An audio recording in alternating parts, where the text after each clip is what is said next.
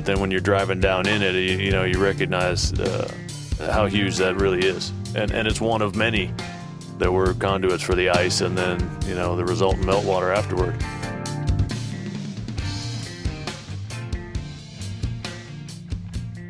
Okay, guys, welcome back to the Gramerica Show. We're going to be playing our outro of the trip with Randall and Ed and Bill and the gang. Playing an outro? Oh, the end. Yeah, we're going to play the outro interview where we looked at all the pictures and they told us about their trip and we talked about all sorts of fun stuff. But first... Right, so hang on, if people haven't... As always, Graham crawling out from under the bus, Dunlop. How's it going, buddy? Yeah, I've been hit by a bus a couple times lately. Feeling okay? What did you want to say there? If people don't know Randall and if they haven't listened to the previous episode or the second last episode, it's Randall Carlson and Ed Nightingale. Oh yeah, I guess we probably got some new listeners with Duncan, so that way. Yeah. So go back to 129, listen to 129, and then listen to this episode. Yeah, Randall Carlson's got a website like Sacred Geometry International, and he's doing all kinds of catastrophic research, that type of stuff. It's pretty cool stuff. And Ed Nightingale talks about the Giza Plateau and the geometry of that. And so it's an exciting wrap up to their trip here in Alberta. Yeah, and definitely some never before heard things. So, or at least you'll hear them soon enough, I'm sure. But we got some exclusives, I would say. We might even have enough background audio for like a secret audio tape session one day or something too. Yeah, that's going to take a while to clean up. When I cut out all the chip eating in between, that thing's pretty sensitive. Yeah. Everybody had the munchies. So yeah, how you been, buddy? It's been a while since we've been in the studio alone. Yeah, pretty good.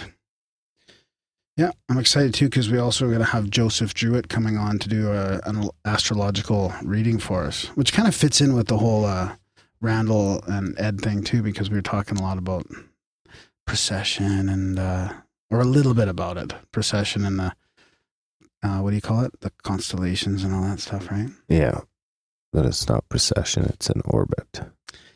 It's our binary star, Nibiru. Oh, yeah, you like that, eh?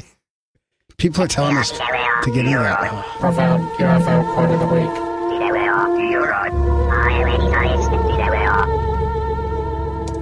I thought I'd catch you off guard. Tricking me with the UFO quote of the week, and I've got a little tiny one ready because this is going to be a long intro. That's what she said. If you had $1 for every time you said that. Fuck. I'm convinced there was... Oh, no. I've messed up my thing here. Uh-oh. Yeah. I am convinced there was thought behind the thing's maneuvers. That was Lieutenant George Gorman, F-51 pilot, after being in a 30-minute dogfight with a small UFO in 1948. That's it, buddy. 1948? Yeah. Cold War? No, that was before the Cold War. Pre-Cold War? Yeah, that was pre-Cold War. That was like right after the World War II was settling down.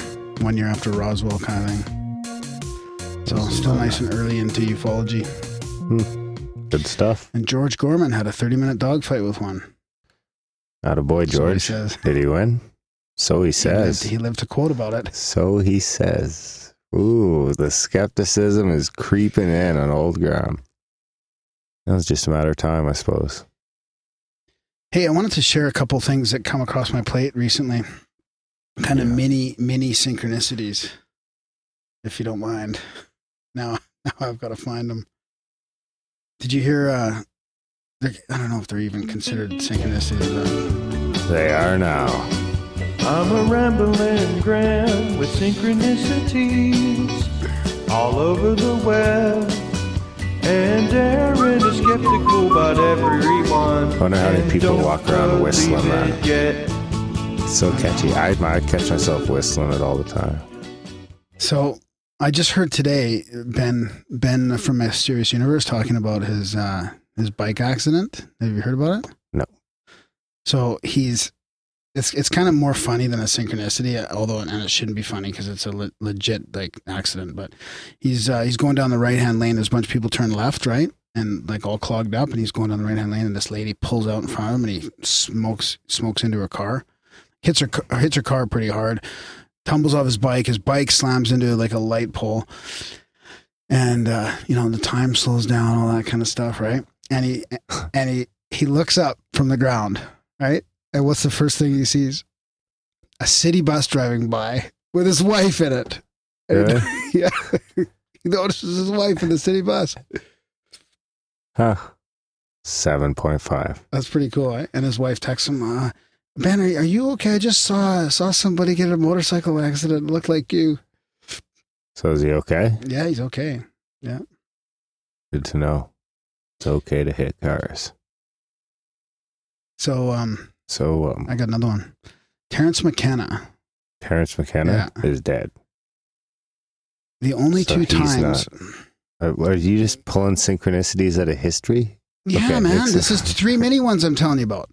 Terrence McKenna, because they just all came across my awareness. Terrence McKenna. How so? Through media. What sort of media? New media. New media. Yeah. A podcast? Yeah, and emails and stuff. Okay, you're not just ripping these off. No, it's just they're all coming in at the same time, right? I just hope we're not redoing a Mysterious Universe segment. No, no. Terrence McKenna. Oh, I think this might have been on the Grail, actually. The Grailian Report. So I'm kind of mixing up all of them.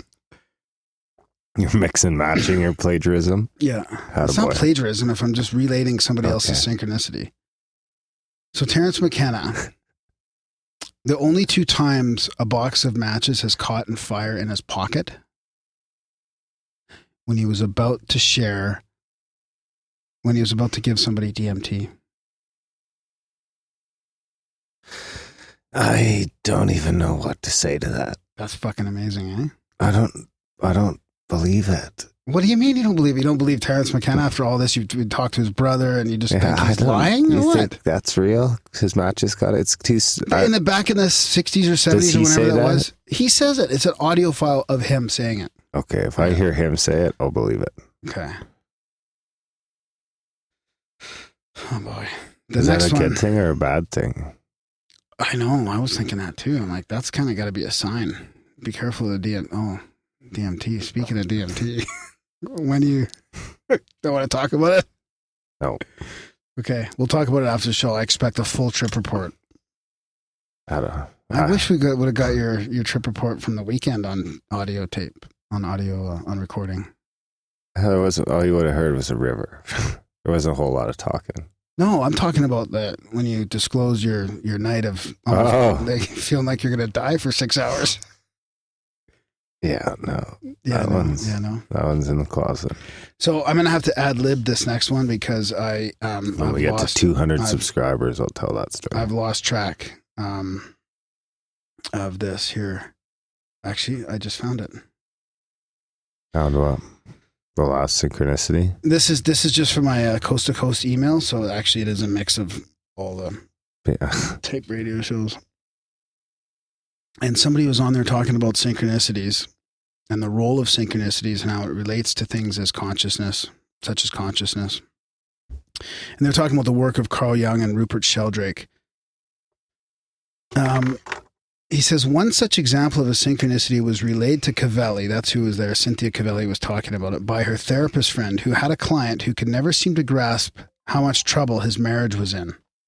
The therapist, in exasperation, threw up his hands and said, your marriage is like a car wreck. And just as he said the words car wreck, there was a car accident right outside the office. It really shook up the client, and the message finally got through, she recounted. Synchronicities seem to occur more frequently to people who are going through major times of change in their lives.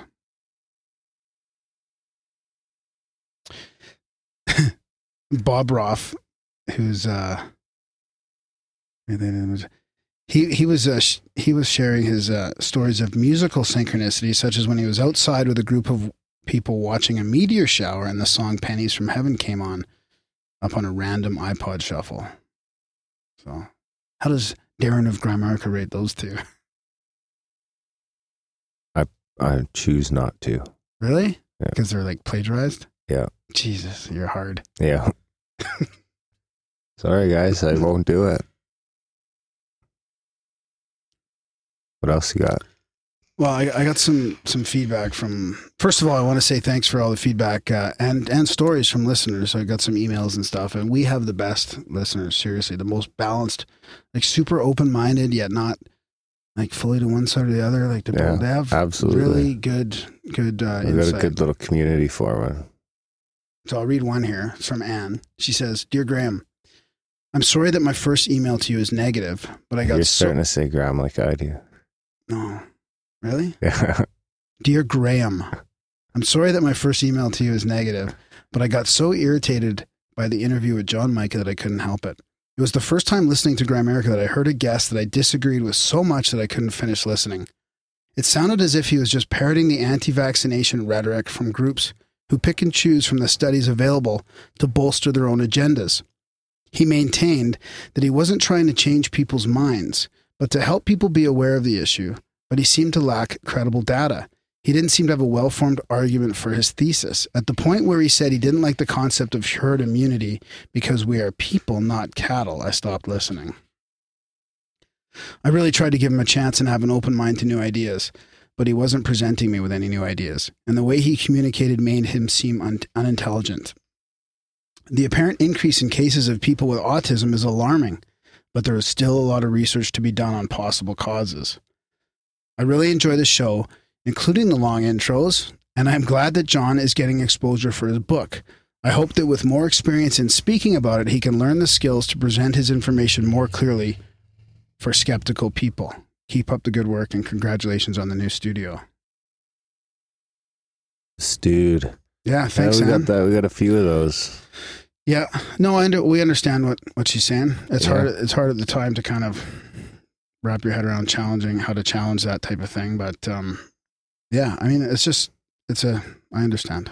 Yeah, but I like how she has the positive stuff to say for him too. That she's still okay with the story and getting it out and all that. But he's got to polish up on his.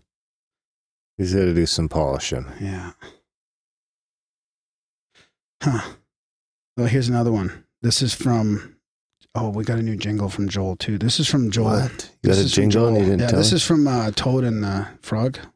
Was this the one we played? No, this is a new one. They've polished it up again. This is the third revision. Rev 3? Rev 3. Play it. Oh, really? Yeah. You want me to? Fuck, I don't know if it's going to work.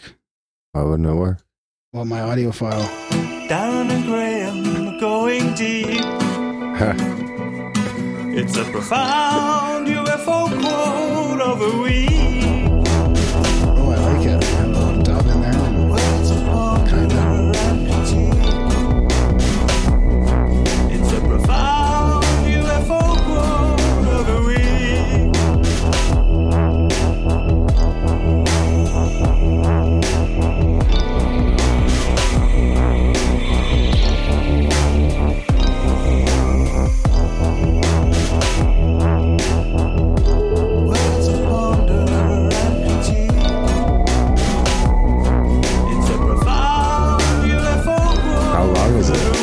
Almost over. Thank you. Yeah, if I was really true. prepared, I would have played that for the profound UFO quote of the week. But so he's also got an experience to share. While I'm on the subject, I have my own UFO experience to share. I've had 3 different UFO sightings in my life, but the first 2 were just unusual glowing lights, also known as swamp gas Chinese lanterns, though they were neither. The last experience I had, though, was very odd, and I don't know of a similar report or sighting like it. I was walking up a country lane near where I lived at the time, trying to get a signal on my phone so I could send a text, as the signal was terrible in that area. While I was looking at the phone and waving it in the air, as you do when you have no signal, I noticed that what I thought was a small black helicopter moving towards me. A second later, I realized it wasn't a helicopter, as it was making no noise, and it also seemed alive almost somehow. I was immediately paralyzed on the spot with fear at this moment, and then the thing appeared to change shape somehow, and to my relief, though, was passing harmlessly overhead. I watched it until it disappeared out of my sight, trying to figure out what it was that I had just seen. To this day, I still don't have any idea. Curiously enough, it was flying below airspace, hard to judge height, but no more than a few 100 feet off the ground, and in the direction of the USA-owned Mentworth Hill. Considering I had my phone in my hand, I wish I had taken a picture, but even if the thought had occurred to me in the moment, I would have just been a pic of a smallish dark grainy object in the sky. Pretty much how the thing looked in real life. My own ideas on it, what it was, is either some secret drone with cloaking device malfunctioning, or some bird caught up in a sheet of tarp or cloth, frantically trying to flap its way out of it. Very strange. I would love to know if anyone has ever seen something similar, though. Looking forward to the next show. Cheers, Joel. So, Joel, thanks for the experience and thanks for the jingle. See, this is what I mean by, like, he's not just jumping to conclusions, right? No. Well, I mean, a drone with a cloaking device failure is pretty cool. Yeah. But he's not, automatically saying it's aliens or something like that, right? True And a that. bird with a tarp. Like, these are like guys trying to come up with like rational conclusions. Maybe it was a bird with one of those empty 6-packs things stuck on its neck. Like they always told you. No, those were for dolphins. How the fuck is a dolphin? Because they go down to the water and the 6-pack thing gets stuck in the dolphins and they can't just break it. No. Come on. Oh, they were killing dolphins back in the 80s. No, that's bullshit. It was birds. It was dolphins. Anyways, it was obviously a big black cloak, not just a little 6-pack holder. Yeah. So, anyways, thanks. I like that. Absolutely. And thanks for the jingle. Maybe it's a bird with a malfunctioning cloaking device. Maybe. Maybe you're a bird. Yep. Thanks for the jingle. That's just another way to help out the show and support our value for value model. Jingles, stories, reviews. Sign them motherfuckers up for the newsletter. Yeah, thanks everybody for contributing, because it would be really hard to do this without you. We've helped cover some of our expenses here for sure. It's been a huge help. Yeah, absolutely. If you want to check out how you can help with the show financially, head over to grimerica.ca/support, and all the different options are there. We got a few new subscribers in the last few days. Nice. I don't have them handy, but we should do a tribute show soon. Maybe that's what we'll do on the mixtape thing. Okay, sure. With that, when I cut out the chip eating. Yeah. So yeah, support the show. We are going to jump into the chat with Randall. Before we do that, we're going to do a little, talk a little astrology here with Joseph Druitt. Joseph. Yeah, he's been a listener and he sent us in some, we've read out some of his synchronicities on the show before, and he's recently quit his day job and started an astrology practice. So he says, if we have interest to chat with him about it. So he's going to do our birth charts, and he's doing it for a donation basis for a while. And we're going to talk about his stuff and get a reading. Value for value. I guess we should call him up then, eh? Yeah, I thought you'd already done that. Oh. On the ball done. Are you being sarcastic? No, never. Oh. Hello, guys. How Hey, are you Joseph. guys? Hey, Joseph. Thanks for coming on the show with us here. We were just, going through our intro, mentioning that you're starting your astrology practice, so we thought we'd get in there with you and get a reading. Okay. How's that going so far? Quite well. I've had a busy few weeks, actually. Oh, good. And you're doing the value for value thing right now? Yeah. I like it. And that's actually working well for me. People have been quite generous. Very cool. I love that idea that like people can actually, if they use your service, that donating is a fine way to do it, right? Like, why do we have to put a price on everything? Why can't we just say, hey, donate what you think? Like, whenever that happens, I donate a decent amount. Yeah. I've noticed that that's what people have done. It's like if you put a price tag on it, then they're kind of skeptical of it, and they're trying to say, okay, is he just trying to work me? Is he just trying to rip me off? And then if you say no afterwards, you tell me how valuable you thought it was, and just give me that. And so that way, no matter how valuable they think it was, they feel like they got their money's worth. It's the ultimate rating system too. Yeah, Keeps you that's on true. your toes. It's true. Yeah, I figured if I sucked, everybody would just give me nothing or just a couple bucks, and Then you'd be back to your old job. yeah. Like us. How's the can I ask you how if you started studying the occult and stuff like you mentioned in your email? Yeah, I have. How's that going for you? Pretty good. I haven't stuck with any particular group, any order, and that might be to my detriment. I mean, I just haven't been diligent in that. But Right. Just getting your feet wet right now, kind of. Yeah, exactly. Taking my time with it. I don't think it's something that you want to rush. So. I would agree with that. We're gonna have. I think we're gonna try and have Lon Milo Duquette on before Paradigm Symposium. He's been dabbling in that for a long time, and I want to learn more about it myself. So your email really intrigued me. How you were searching for different orders and stuff.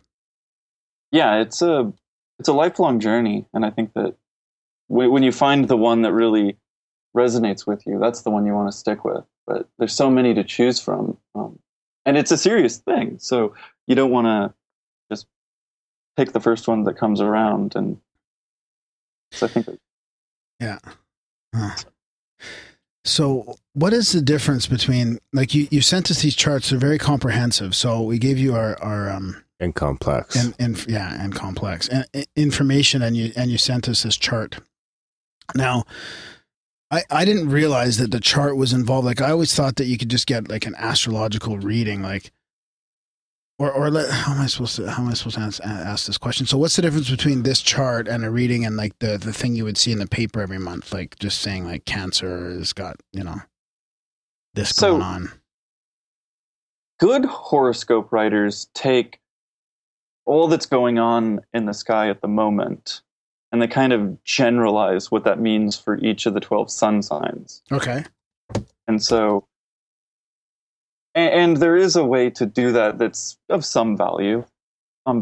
Crappy horoscope writers just, make things up, and it's just it's just total bullshit. But it's really only taking one body in the sky, the sun, and just kind of putting all the focus on that. So it's just everybody out there with Cancer or the sun in, well, like for example, right now, everybody with the sun in Virgo is having a ton going on in their chart. And so a good horoscope writer could point this out, that Jupiter is going to be crossing over there, Mercury crossed over it, Venus will be crossing over it in a couple months. And so there's going to be a lot going on for Virgos. But it's still only taking one thing into account. It's the same thing for anybody with a Virgo moon or a Virgo Mercury or Virgo anything else. I'm a Pisces, I think. I can't remember if I changed when the new sign came out. I don't even know does the new sign really exist, or was that just hoopla? It's conflating two things. There's the stars in the sky, the constellations as they're defined by astronomers. And then there's the zodiac signs as they're defined by astrologers, which is just 30-degree sections of the sky marked out by definition ever since 300 BC or whenever, or even earlier, maybe a few hundred years earlier in Babylon. Aries just marked the spring equinox. And so the precession, and they knew about the precession of the equinoxes. The Egyptians knew about it. The Greeks knew about it. Plato wrote about it.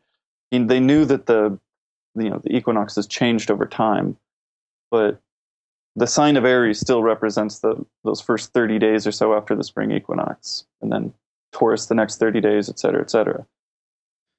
So I always get those two not mixed up really, but I forgot that there's a difference between the zodiac and the constellations. Does that happen to a lot of people? Yeah. It's a common misunderstanding. Yeah. Okay. And it's kind of exploited by skeptics and scientists, where they every once in a while you see this article that says astrologers have been getting it wrong all these years. There's really 13 signs. Your sun sign really might be off by 20 degrees or something. But once again, it's just conflating two things. And actually, Indian astrology, they do take precession into account, and so they do shift everything about 24 degrees. So while I'm a Capricorn in what is called tropical astrology, which is what most Western astrologers use, I'm a Sagittarius in Indian astrology. So Wow. Am I still a Pisces anyway? I believe you would be an Aquarius. The age of Aquarius. Ooh, I like it. Let's go with that one. Yeah, you'd be an Aquarius in Indian astrology. But And I'm an Indian. Do you know mine then too, or? that's Jyotish, East Indian astrology, like Vedic. We're cousins. Back in the Denisovian days. My Denisovian DNA. That's a long migration. Yeah, exactly. So am I Cancer in India as well? No, you'd be a Gemini. Oh, wow. It's 24 degrees, and so Right. So everybody kind of shifts a little bit, or most yeah, people. most people will shift one sign back. Unless you're on the cusp of one, I guess, right? On the inside cusp. I don't know how you'd call that. Well, just anybody with the late degrees. Anybody past Anything after 24 25 degrees. or 26, right? Right, then you're going to be in the same sign. Right. Okay. So can we? How would we do this now? Can you kind of give us a? I know this is really tough for you because you would normally spend an hour with somebody, but unfortunately we don't have that much time. So can you give us like a highlight of ours, and then maybe show us how we are somewhat? Maybe we have similarities in some ways. Yeah, let me just talk about those similarities because they are interesting. Differences. there are some differences too.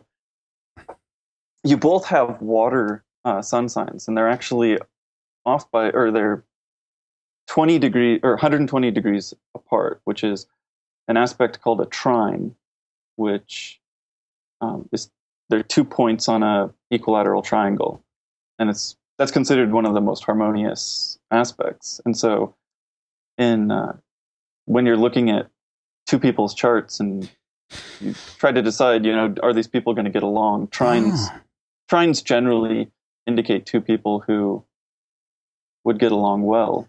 And so you're both in water signs. You're both. Can I ask you about that? So is that because under my elements there in the chart, water is the prominent one? Or is that something different? Well, water is the prominent element in your chart. Okay. But I'm speaking specifically of the sun sign. Okay. So the suns. Okay. And so Cancer and Pisces are both considered water signs. Okay. And they're very kind of intuitive, psychic, kind of. There's kind of a harmonious flow between like two people with water signs. So it's like you kind of like the whole tone of your show is very watery. It's very fluid. And another thing that kind of that you both have in common is that your moon is in a sign ruled by Venus. Graham, you have yours in Libra, and Darren, yours is in Taurus. And so, again, like where you guys are comfortable is when things are kind of harmonious and there's just kind of this nice aesthetic flow to everything. And one thing that kind of shifts that a little bit is you both have Mars conjunct your sun, which gives you a bit of fire and a bit of energy and like passion and determination, but it's still tempered by that water. Because once again, you both have Mars and water signs, which is actually, according to Ptolemy, and the ancient Greek astrologers, Mars was happiest in the water signs because there's a tendency of Mars to get kind of out of control, to get, kind of a little too aggressive, but having Mars in a water sign tempers it, kind of calms it down, and so that you can put that energy to more productive use. Instead of like partying hard, like we both have histories of partying pretty hard. That could be something to do with it. I think over time, you can get that tempered maturity. And I've just noticed that in the way you guys communicate, there isn't a lot of aggression. There's no shouting or talking over people. You're very passive aggressive. I don't know about the talking over, but I would agree there's no shouting. Yeah, you're not yelling over people. Yeah. Interesting. Yeah. Like Alex Jones. Right. You're not Alex Jones or Bill O'Reilly or anybody like that. Who's Bill O'Reilly? Oh, sorry, he's never mind. Yeah. You don't need to know. If you don't know, exactly. You don't want to know. yourself lucky.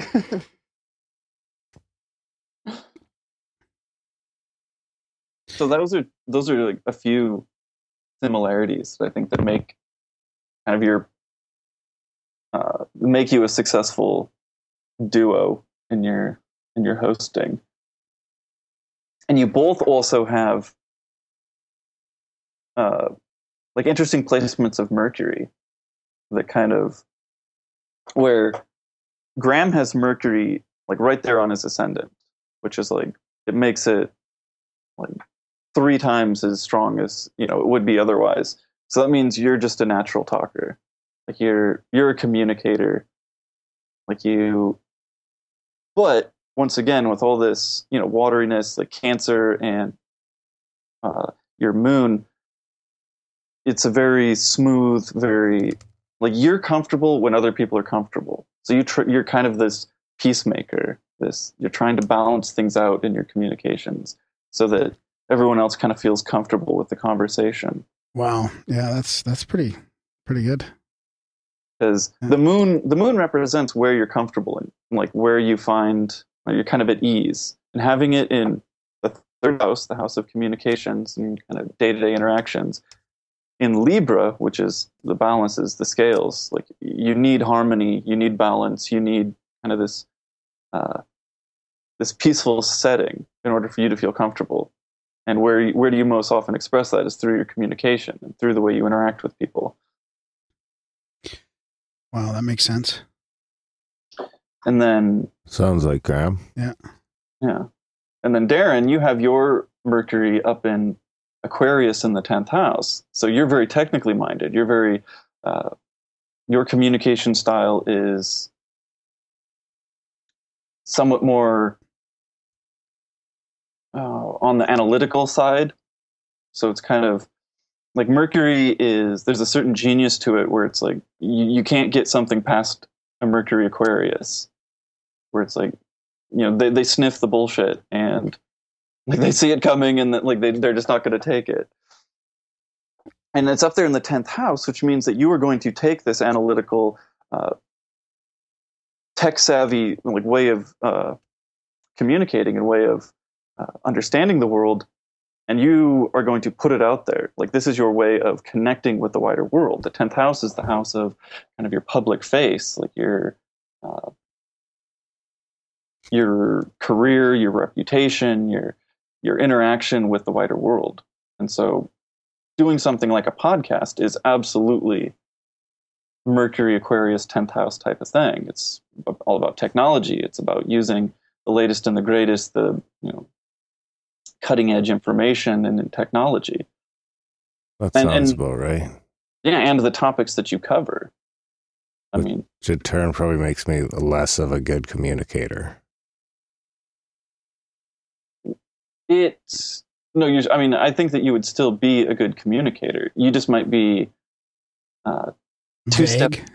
You might be 2 steps beyond everyone else. Oh! I like that. Usually Graham, at least. Yeah. What's some of our big differences? Well, in what ways am I superior to Graham? And vice versa? See, I don't know if I want to place a wedge between you, but it's okay. There's already one here. We'll communicate our way around it.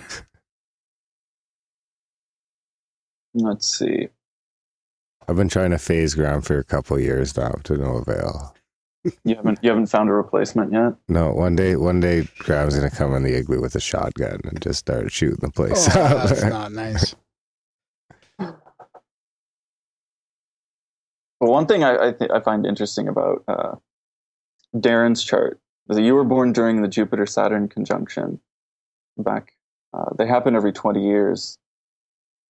And that just, to me, a lot of people born under those conjunctions they can pour themselves into these ideas of duty and like work. Particularly for you, Darren, you have it in your 6th house, which is the house of duty and work, and kind of this understanding that you have this higher purpose and this higher responsibility, and that you need to do it, you need to get it done. And so that would be one thing that I would point to in your chart, which I think is really an interesting signature. I've been noticing people who have that recently. Interesting. And so, I do work too much. Huh? I said I do work too much. I would say so. Yeah. And when he's not working, he's working. Pretty much. Yeah. I would say one thing you need to do is, relax. Spend more time with the wife. Spend more time with family and friends. That's sorry, I'm getting a little on the preachy side, but that's one thing I would notice in your chart. Good to know. Make more time for friends and family. What about Graham Balam? What about Graham? Ooh, he looks nervous. Oh yeah? No, I don't. No. I think that one thing I noticed about Graham is that because you have all this Cancer energy, like Cancer can be a little bit weary of taking risks, weary of kind of putting yourself out on a ledge, and then having that Libra moon might make you a little too accommodating, a little too. So with your Mars and Mercury in Cancer, they're kind of, you need to put yourself out there more, like stand up for, like, there's something to be said about being harmonious and being, making sure everybody feels comfortable in the conversation. But sometimes you need to just stand up for what you think, that you need to be firm in your convictions and just say, no, this is what I think. And without equivocate, or, without some kind of qualification, or, wiggling your way out of it if you don't think that the other person agrees. Like, you need to put your foot down and say, this is what I think. This is what I believe.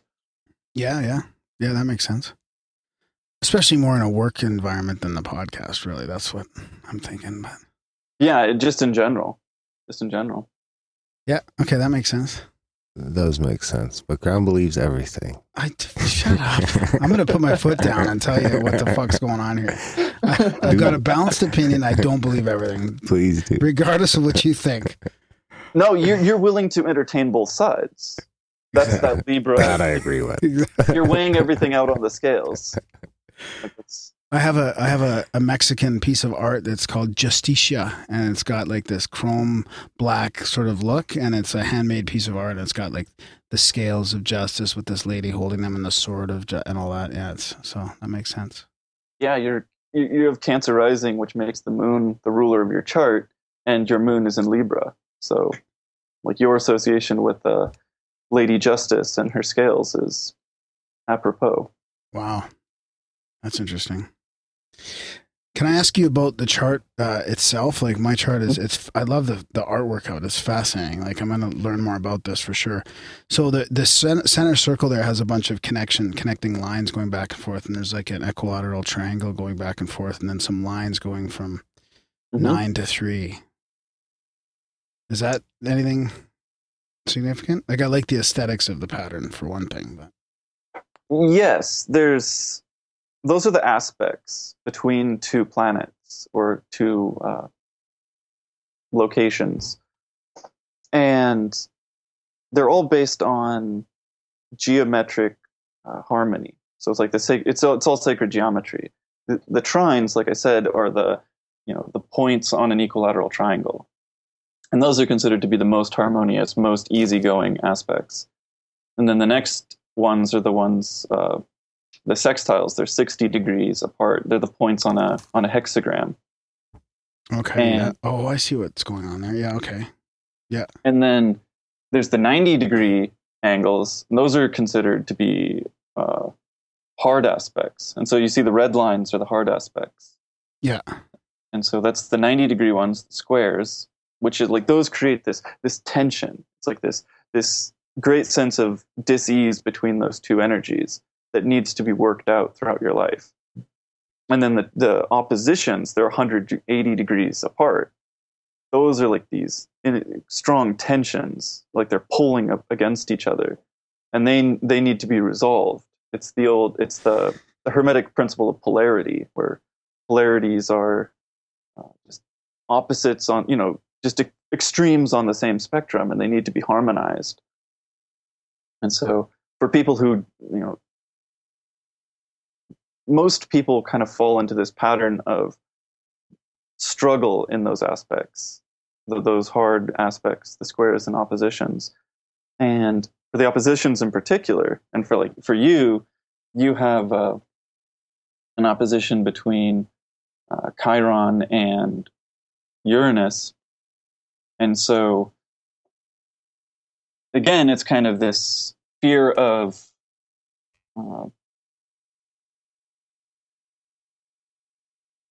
it's kind of this tension between your need to be unique, your need to express yourself in a way that kind of goes against the grain, goes against what other people think, and your fear of being kind of rejected by them. Yeah, not accepted. Yeah, not accepted. Yeah. And so that's just a polarity that you're going to have to work out throughout your life constantly. And it's a tension. The third house and the ninth house. It's a third house. It's a tension between the philosophy that you believe and kind of your desire to have these harmonious day-to-day interactions. Yeah. And so, yeah, that's interesting. So, what else is in there? What about all four of those those things of mine lining up on the like in the first and 12th house there? Like you have Mars, Mercury, ascendant, and the sun all together there. Yeah, that's called a stellium when you have 3 or 4 planets crammed together like that. And when you have conjunctions, which is an aspect I forgot about, it's a very powerful aspect, is that all those energies kind of blend together. So like, having Mercury and Mars together, you just say that's somebody who's very expressive and energetic in the way they communicate. And then you throw the sun in there, and that's just a very central part of the way they are, the way they act. And then you have that on the ascendant. The ascendant is how you present yourself to the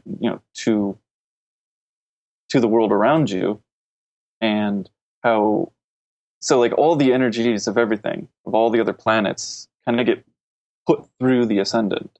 The ascendant is how you appear to everyone else. And so how do you appear to everyone else? Well, you have this very energetic, expressive communication style, But then again, because this is all happening in Cancer, it links back to your moon, the ruler of the sign of Cancer, which is in Libra in the 3rd house, which once again, you're the peacemaker, the diplomat. You're trying to make everyone feel comfortable. And so you're expressive and very energetic in your communication, but it's very diplomatic and very even-handed in the way you do it. And so I hope that answered your question. Yeah, definitely. It's just whenever you see a bunch of planets together like that, they're just all acting in unison. Hmm. which there's disagreement on whether that's a good thing or a bad thing. I mean, because some people say that like each kind of loses their own identity, but then other, you could think of it as they're all working together for a similar goal. So it's kind of. Well, they seem pretty accurate anyway, that's for sure. Yeah. So where do people go? What's the URL that people can track you down at? My website is Druet Astrology, JDRUET.com. My website is still under construction. There's really nothing there yet.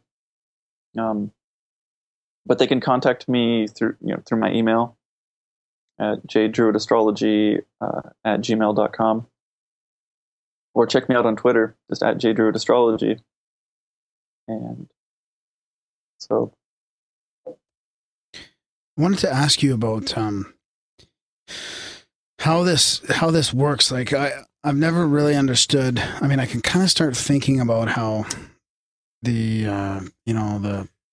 cosmic basically is it this cosmic situation, and that we're all born during different cosmic how do I say it, like a cosmic situation kind of, or like things are, and that affects the way our makeup is. Like how does the whole thing, if you were to speculate, how does the whole thing work? Or not the whole thing, but how do these traits or how do we become these traits? Is it because of the way things are when we're born? I kind of take it from a hermetic viewpoint. Just the principle of correspondence is, as above, so below. That there's this set of symbols that, I mean, over thousands of years, this set of symbols has been developed, where it's basically just this complex system of synchronicities, where they see connections between the personalities of an individual and the positions of the planets in the heavens. I don't think that it's just some scientific force that we can measure and that someday we'll find it, some cosmic rays or some gravitational force or something that one day we'll have the meter that will pick it up. I just think that it's a system of correspondences, that if the universe is mind, if the universe is consciousness, then there's these fractal patterns, there's these holographic patterns where these universal principles in the heavens are imprinted on individuals when they're brought into the world. And so that's the way I view it. And there's disagreement. There's a great deal of disagreement in the astrological community. What are some of the other sides? Well, some people think that it is some sort of like gravitational energy or some sort of cosmic energy or whatever. Yeah, some cosmic principle that some energy force that they haven't measured it yet. They don't know exactly how it works, but someday we'll have the right machinery and we can detect it. And I don't know.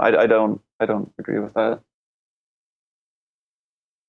But is there a reason why? Like what is it, just your sort of intuition, or have you had experiences that would tell you that that's just not in your sort of belief structure?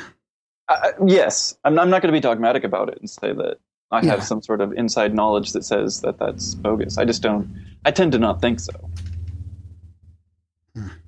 I tend to view things from a more hermetic viewpoint, that it is just this ancient system of symbolic figuring, that it isn't based on anything specifically scientific. Is it like we're predestined to have these traits then because of that symbology, or are we creating the traits as we go because of our free will and the symbology, if you know what I mean? I think that it's a little of both. I think that it's and it is kind of this great debate on synchronicities themselves. Is there really something trying to communicate something to us, or is it just, or are we just trying to make sense of coincidences? Yeah. Yeah, exactly. But I think that it is that we're predestined to have that. I think, and this is the type of astrology that I practice, is that we have this path that we are walking along, that we are going on, and it takes many, many lifetimes. And our birth chart is kind of the map. It's kind of this echo of where we've been, and kind of the snapshot of where we are, and kind of this roadmap of where we need to go from here, like where we need to move forward. And so I think there is a cosmic force that is what do you want to call it, God, or just, the supreme consciousness or whatever, is trying to communicate these things to us. That's interesting. How's your feedback been from your guests so far, or your clients so far? Has it been pretty good? Yeah. It's been, they've all been great, and I've had really good conversations with all of them, really good readings, and so my feedback has been. I don't want to speak for everybody because, they might. No, they might take objection to me saying that they were too great, but yeah. So how does your process work? So you've got this, like I've got this chart in front of me, and it's got a like a legend with all the symbolism and stuff like that, and then it's got the 12 houses there with where everything lines up and lines connecting it and everything. So do you do that chart for people and then have it in front of them and then go through it all with them and then sort of do your reading that way? Yeah. As soon as I I get the contact from them, I try to, get them to send me their birth information. So that way I can write up their chart and send it to them, and then we can schedule a time to go over it. But I want them to be able to see it and look it over, and if they know anything about astrology. A lot of people have some experience, but not a lot. And so the more time they have to look it over, and the more time they have to kind of understand the symbols, I think the better the conversation goes. And so, and then they can ask questions about some of the trends they see in there, some of the anomalies. Exactly. Yeah, exactly. So then I go into, I can go into some of the deeper stuff, like the more introductory stuff we don't have to go over, the better the back end is. The more we can go over some of the more in-depth stuff. And how does that look? How would it go? Like if you were to continue with mine, not that you have to in that detail, but how does it get deeper into my being? I would look at things like the north and south node. You see, they kind of look like the upwards and downwards horseshoe. Right. Yeah. Those are where the eclipses happen. Like those are the points in the sky where the sun and the path of the sun and the moon cross. It's kind of a hypothetical because it's shifting all the time. So it's kind of like if you were to shift the moon and the sun along their orbits to cross, those are where the eclipses would happen. And in evolutionary astrology, which I practice, the idea is that the south node represents your past, where you've come from, and the north node is your future, kind of where you're supposed to be going forward from here. Okay. And so then I would go into that story, and we'd bring in the rulers of them. So for you, it would be Mercury is the ruler of your south node, and then for Pisces, where your north node is, it would be both Jupiter and Neptune. We'd look at both of them and kind of look at the story that they're telling, and that would kind of give you this direction for where you kind of karmically need to go over the next lifetime or so. And so, is there something about mine being completely opposite to each other? They always are. That is necessarily the case. Sorry, what was that? They always are. It's a. Oh, okay. It's the polarity. Okay. Yeah. It's where the kind of like the idea of the solar eclipse and the lunar eclipse, where they would happen. Right on. Yeah, no, it's interesting. I'd like to do is maybe just even one day just get into more detail, do like a full hour with you or something like that. Okay. Yeah, to see how we Awesome. go. To see how it all ties in, because it's pretty comprehensive. Yeah. Yeah. I mean, there's so much, and honestly, this looks like a really complex chart, but I actually cut out tons of objects and points, and those are these are what are called the Ptolemaic aspects. Okay.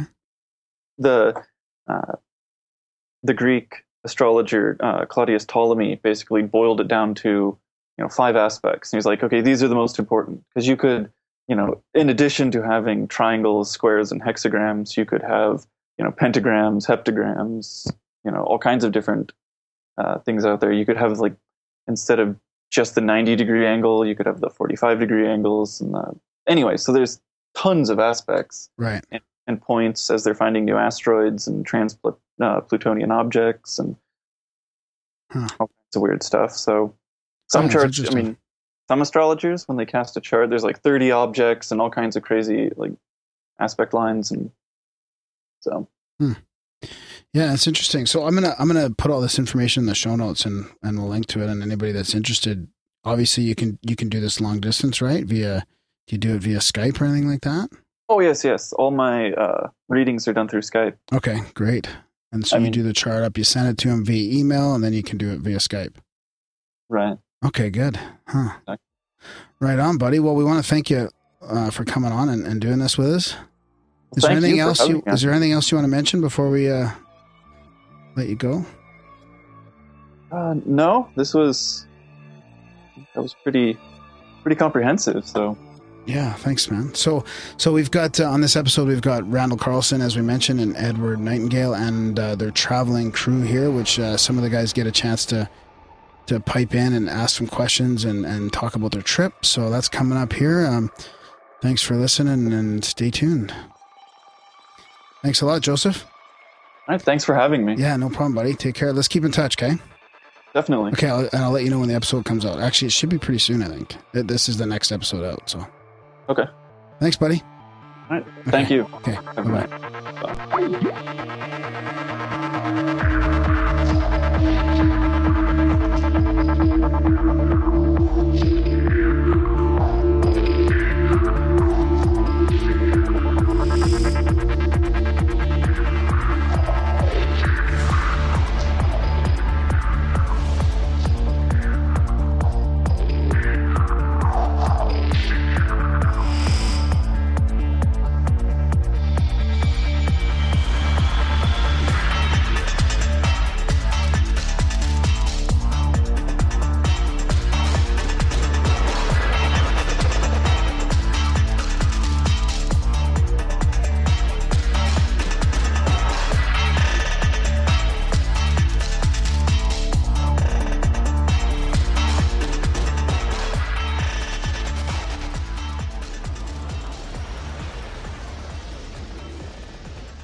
Okay, guys, in Grimerica tonight, we are catching back up with Randall and Ed, and Brian, George, Bill, and Brad on their way home now from their Rocky Mountain adventure.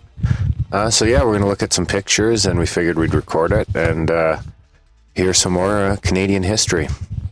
Don't forget about Graham. Fuck Graham. Thanks, buddy. How's it going? Not bad. So yeah, I think I'm a bit loud there. You want to turn the thing down? I'm cracking the... Just don't wear your headphones. It's weird when you're the other one. I like to be the only one. So before Because I want these mics to pick up background. Okay, before we miss too much of our conversation, we want to get this thing recorded. So we're talking about your trip, and you're explaining to me what drumlins were and stuff like that. So Randall, you can take it away here and tell us a little bit about your trip and where we're going. Yeah, well, we learned how to talk like a Canuck. No do to boot it. They've been working on it all week. Is that from that crazy guy you met in the middle of the wilderness? Or? Yeah. At the center of the universe. Oh, it's everywhere. Oh, so you want me to talk about drumlins? You didn't say A. Eh? Yeah, that's a deal breaker without the A. I'm actually reverting back to my Minnesota. They'd call you out right away without the A. They would. They'd Yeah. call me out, wouldn't they? Yeah, they'd Hey, get you. You wouldn't get far with that. No, they'd call you out. Give me another week here, Yeah. and give me another week. Because I deliberately didn't. I could have fallen into that idiom, but it didn't allow myself. It's fun sometimes to just fall into the local culture. I do it in Mexico. By the time I leave Mexico, all the time I've got like a little Spanish drawl going on.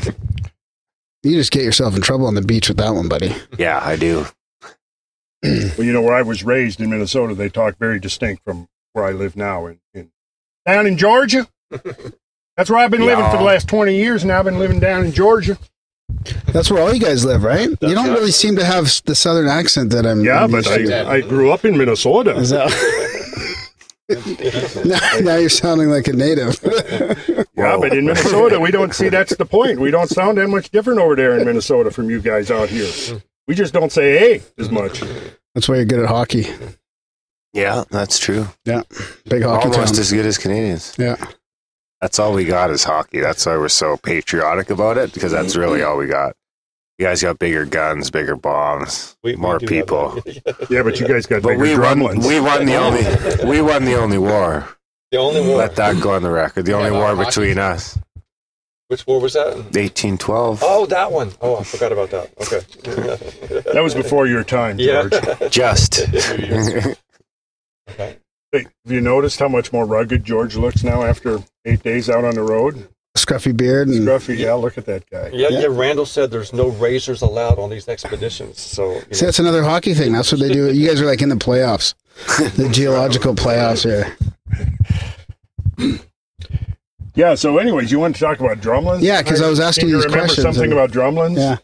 Yeah, well, that's one of the main things we were looking for. We certainly were in amongst the drumlins, thousands and thousands of drumlins. But the thing that I'm very taking away from this now is I guess, a deeper realization of why they have gone unnoticed to a large extent up to this point. Because now we have digital elevation models that basically don't look at the trees and the vegetation, they look at the underlying topography. And that's where they show up quite strikingly. But when you're up there in the plateau region, everything's forested, so you don't really see them very well from the ground unless you get to a cleared space or a field or something. Then you might be able to see one. And we've got some beautiful photos here of some of the drumlins and drumlinized landscapes that we encountered as we were traveling. And maybe you should explain to me what, or us again, what a drumlin is then. Well, a drumlin is a landform. It's generally just a hill, but it's a hill that has a very unique genesis. Okay, now first let's talk about, you asked me earlier what's the uniformitarian or gradualist interpretation, so let's talk about that for just a second. Although, for the last probably a century and a half anyway, the origin of drumlins has been a matter of controversy. Because within the gradualist framework, it's very difficult to explain drumlins. And in fact, I'll go further. It's impossible to explain drumlins if you're going to just only invoke uniformitarian or slow-working or slow-moving processes. And that's one reason why they've had a difficult time coming to agreement on what exactly created drumlins. But in the 1980s, a group of Canadian geologists around John Shaw, who's right here out of Calgary, began to look at drumlins with a new eye and realized that they were probably produced by water because they have all the characteristics of something that would be produced by water. And see, that's what makes drumlins unique, is their geometry. And it's the geometry that is formed when you have the minimum resistance to turbulent drag. What that means is you're trying to create a geometric form where the shear stress of the water moving past it is reduced to the absolute minimum, right? Now, this is why a boat hull is shaped aerodynamically, right? To move through the water, because it's a fluid, just like air. So the same principles apply, right, of aerodynamics. And that's essentially what's happening here. It's fluid dynamics that are shaping these hills of till. Now, let's pause for a minute and explain what till is. As the glaciers move over the ground, they grind up the ground. They break up the rock beneath. They crush everything flat like the prairies. They crush everything. And so glacial till is the stuff that's left over after the glaciers or the ice sheets retreat, and they're gone.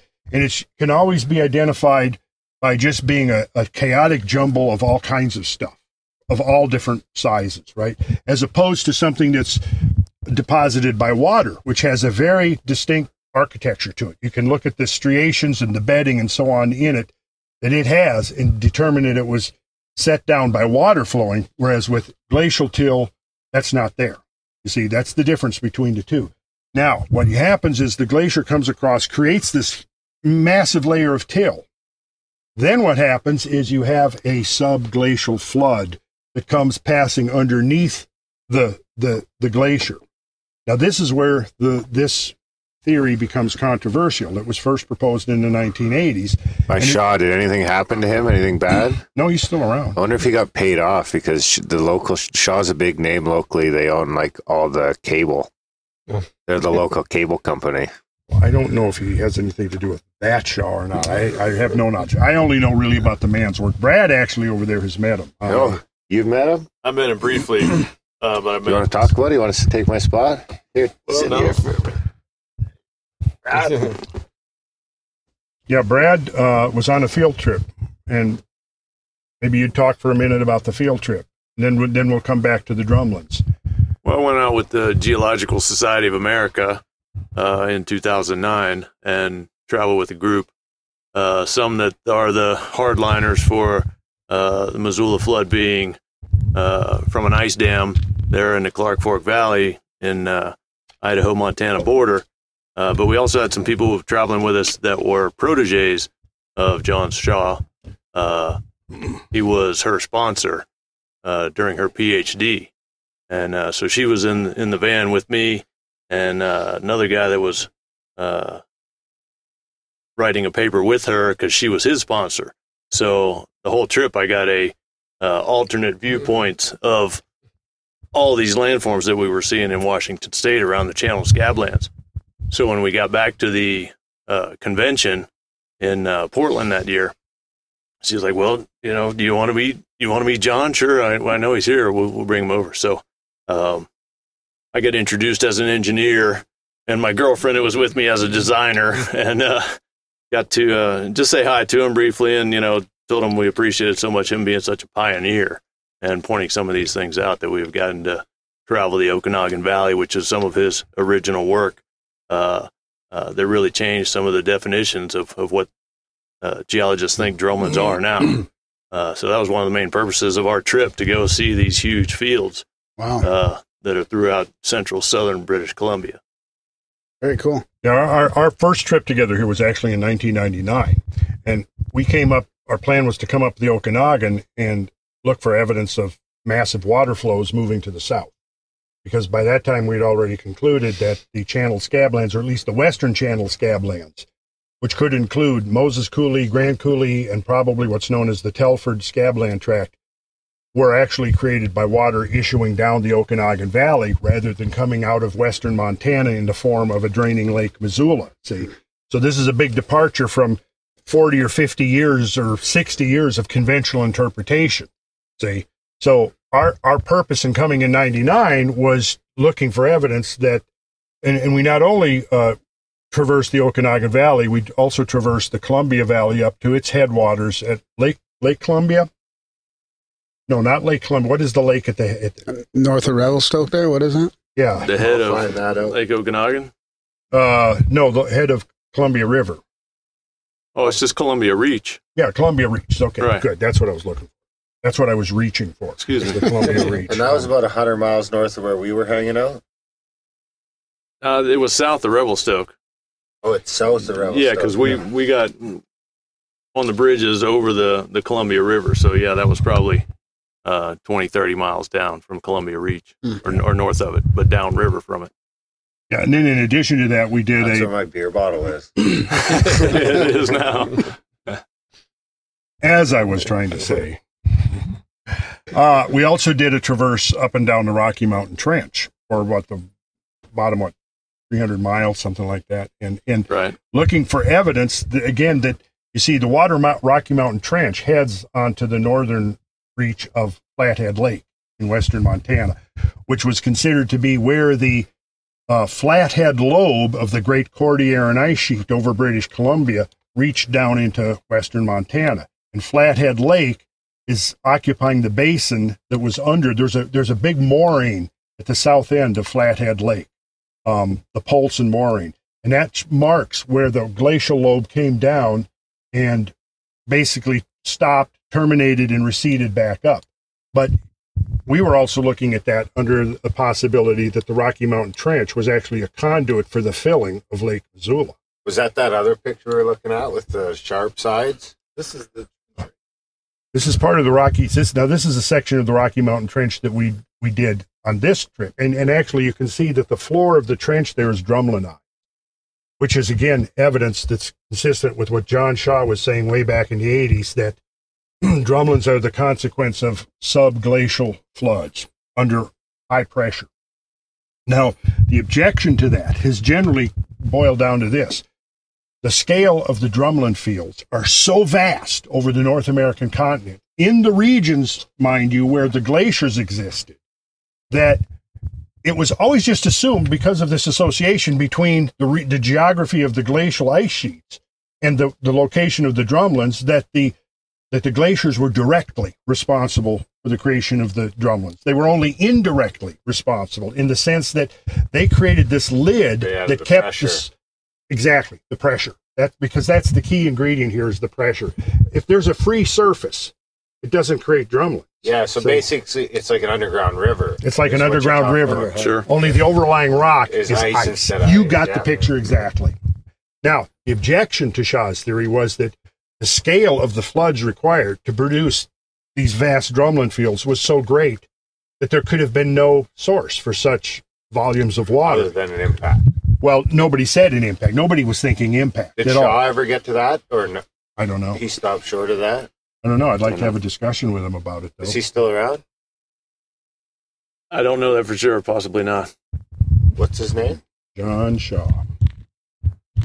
Yeah, he'll emerge as one of the heroes in this whole. He had an illness at the time, and that was 2009. So I'm not sure how he's recovered after that. And they don't recognize that because they didn't think that it would warm up that fast as well. Well, no, they they basically said, because Shaw himself and his colleagues have invoked in sort of a vague way a reservoir, either subglacial, which means a giant subglacial body of water, and possibly have pointed to the existence of such large bodies of water under the Antarctic ice sheet at the South Pole today.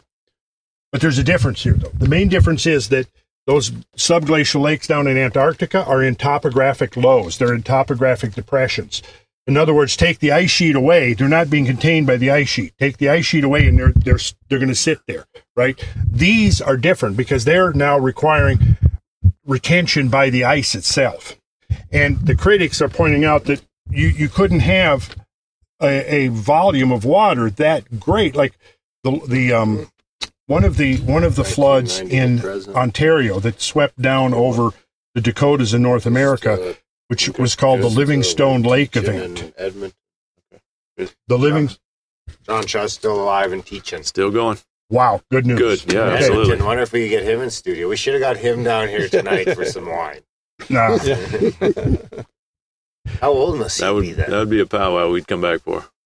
When did he must be No, maybe late 70s. Yeah, I was thinking he might be 80 now. Maybe. Okay. Anyways, one of his main scenarios that he created was called the Livingstone Lake event. And basically the Livingstone Lake event required 84,000 cubic kilometers of water to accomplish the mass movement of material that's implied by these drumlin fields over Manitoba and Ontario. So then the critics said, well, there's no way. There's no way. You can't, is it subglacial, meaning under the ice? Is it supraglacial, meaning on top of the ice? Is it end-glacial, meaning within the ice? Every one of those storage models has severe problems to it. And that's where the critics have said, because you have no means of storing that much water, those floods didn't happen. Very much in the same way that way back in the 1920s and 30s, the critics of J. Harlan Bretz were saying, well, because you can't account for a flood of water great enough to create the channel scablands the way you describe them, then that flood didn't happen. See, until it came along and somebody said, oh, well, there was this big glacially ice-dammed lake in western Montana blocked by this lobe of ice that came down in northern Idaho. And then it backed up the water, well, as it turns out, over 2,000 feet deep, which I have maintained for years now is an impossibility. So what's your answer to that? It goes back to Brett's original idea was that there was a sudden and inexplicably rapid melting of the Cordilleran ice sheet. Mm-hmm. But his critics said, no, there's no way to do that, so therefore the flood didn't happen. In the same way that the critics of John Shaw are saying, well, there's no way to store that great of a reservoir of water, therefore the drumlins weren't created by water. We have to go back to figuring out somehow how they were created by direct glacial action. See, however, now with an impact or multiple impacts into the ice sheet, we don't need a storage reservoir anymore because it's an instantaneous release of ice.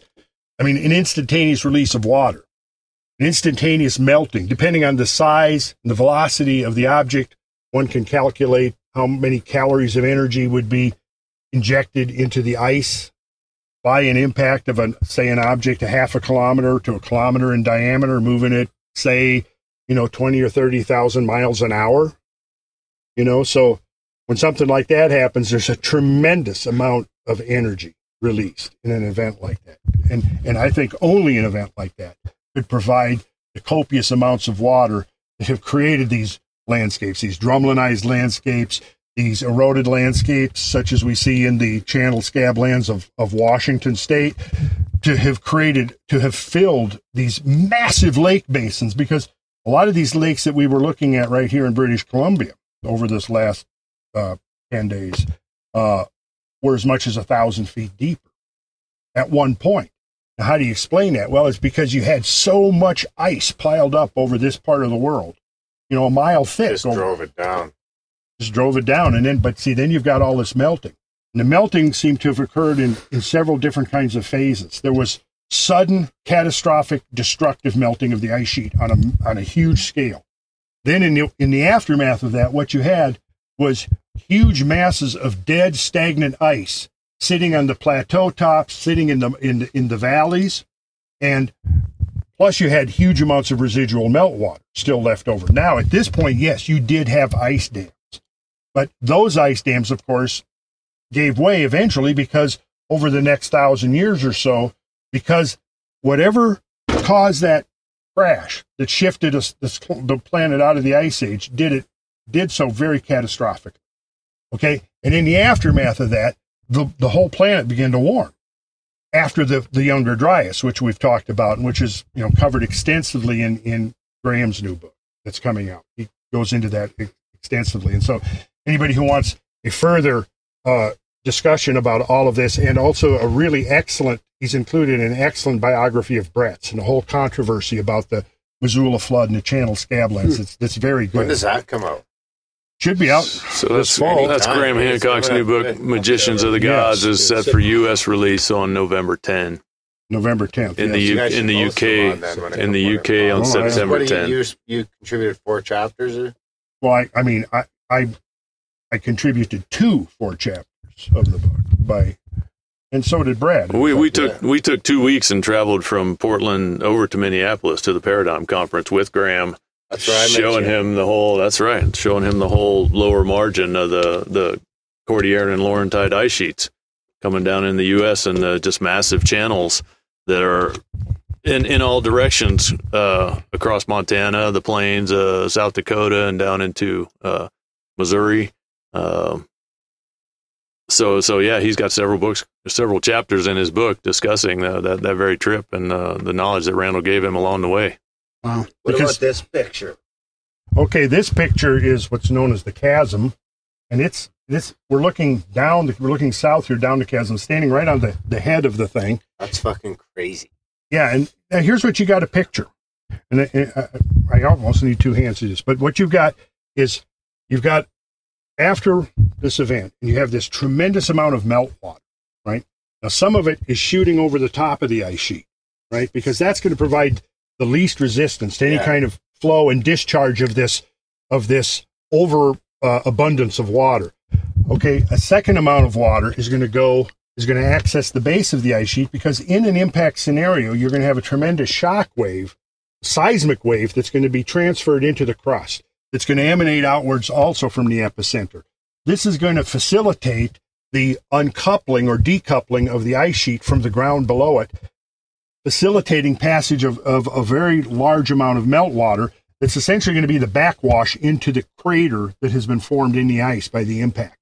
So now what happens is, emanating away from the point of impact, you've got sheet flows. The water is so copious that the entire zone under the ice sheet is just one continuous layer of highly pressurized water shooting outwards away from the point of impact. Now, as it gets some distance away, say maybe a couple of hundred kilometers or miles, somewhere in that range, what happens is the water begins to exploit weaknesses in the crust of the earth. So like, let's say there's a fracture or fault line in the crust there, or some kind of pre-existing eroded smaller valley. What the water does then is it channelizes, it progressively channelizes. So this water shooting out, if you look immediately around the point of impact, you're going to have sheets. But then as it moves away from the point of impact, that sheet of water becomes channelized. And once it becomes channelized, it starts down cutting a channel. And now what that does is capture all of the water that's now funneled into it, see? And that's what we're seeing in this picture. We're standing at the head of this thing, looking south. We're standing right at the cataract head. So that would have been like... And anybody can see this on Google Earth. If you put in the chasm, BC, bring it up on Google Earth, and you'll be able like a sliver of ice that was depressed into the ground that just became kind of the path of least resistance, or just no, there was probably a pre-existing a zone of weaker rock in some cases, something older that had filled up with sediment, or just anything. Sure, it could have started. I guess it could have started. It could have only been a couple of feet, or a couple of meters. But as soon as the water had someplace to go, as soon as you've got this highly rushing, turbulent, highly erosive water moving in there, it's going to very quickly begin to erode. And if the supply of water is sustained over a period of days or weeks, pretty soon you're going to end up with what you're seeing right here. Shear walls. Yeah, shear walls, exactly, shear walls. And what's there now is a 3-foot wide little creek that coming up at the top at the head of the canyon that had nothing to do with the formation of that. Every time you drive to Okotoks, you drive through that Bow River Valley there. Mm-hmm. And it's the exact same thing. There's that little tiny river in the middle of it, of this giant fucking canyon. Underfit stream. Yeah, that's what Drumheller is too. It's almost like they try to tell you that it was just this little... I mean, it's a decent river. It's like maybe all the erosion. It's 20 or 30 feet across and maybe like 5-6 feet deep, or it's got little deeper pockets, but it's nothing that impressive to have made this canyon and drove all these fucking dinosaur bones into one spot and piled them up there. And did you hear what Brad said? He gave you the term for that. What's that, sorry? Underfit stream. Underfit stream. That's the geomorphologists. That makes sense. I think, you can see it. We've got some spectacular examples on the Snake River down in southern Idaho. But you have a small river, or it could be a large river, but it's in a channel that's just a small proportion of the wider channel that you can see, where there used to be a much more voluminous river, maybe short term. But what's there now is just a fraction of the size of that channel. The Grand Canyon's kind of like the ultimate example of that, right? And everything else has had something different. Not exactly. Grand Canyon's a little different. Grand Canyon, I don't know if we should digress into Grand Canyon. It is a little different, though. And now I think Grand Canyon most definitely displays effects of catastrophic flooding. But at the same time, it also displays effects of a long-term erosional process, which I would estimate to be about 2.5 million years since the uplift of the Colorado Plateau. And I think most of the erosion probably takes place during episodes of accelerated erosion that coincide with the climate changes between glacial ages and interglacial ages and back again. Because we can see, in fact, there's a lot of evidence emerging that the bulk of geomorphic change or landscape change is actually taking place in these concentrated episodes. And those concentrated episodes correlate with the transitions of the planet into and out of these widely divergent climate regimes, these widely changing catastrophic environmental changes that have gone on regularly. I mean, in the last 2.5 million years, the time that essentially defines the Pleistocene, there have probably been 24 glacial, interglacial cycles. But the thing is that the effects of one cycle are so severe that they tend to obscure or erase the effects of the earlier ones, which makes it hard to decipher. But a lot of guys have worked on that and can present definitive evidence that there have been multiple ice ages that have come and gone. But this last one, the termination of it seems to have been more severe than any of the previous ones that have been documented at this point. And faster. Because it was so, extreme. And I guess we benefited from that, really. Otherwise, would you think civilization as we know it today would be pushed back a couple of thousand years without those impacts?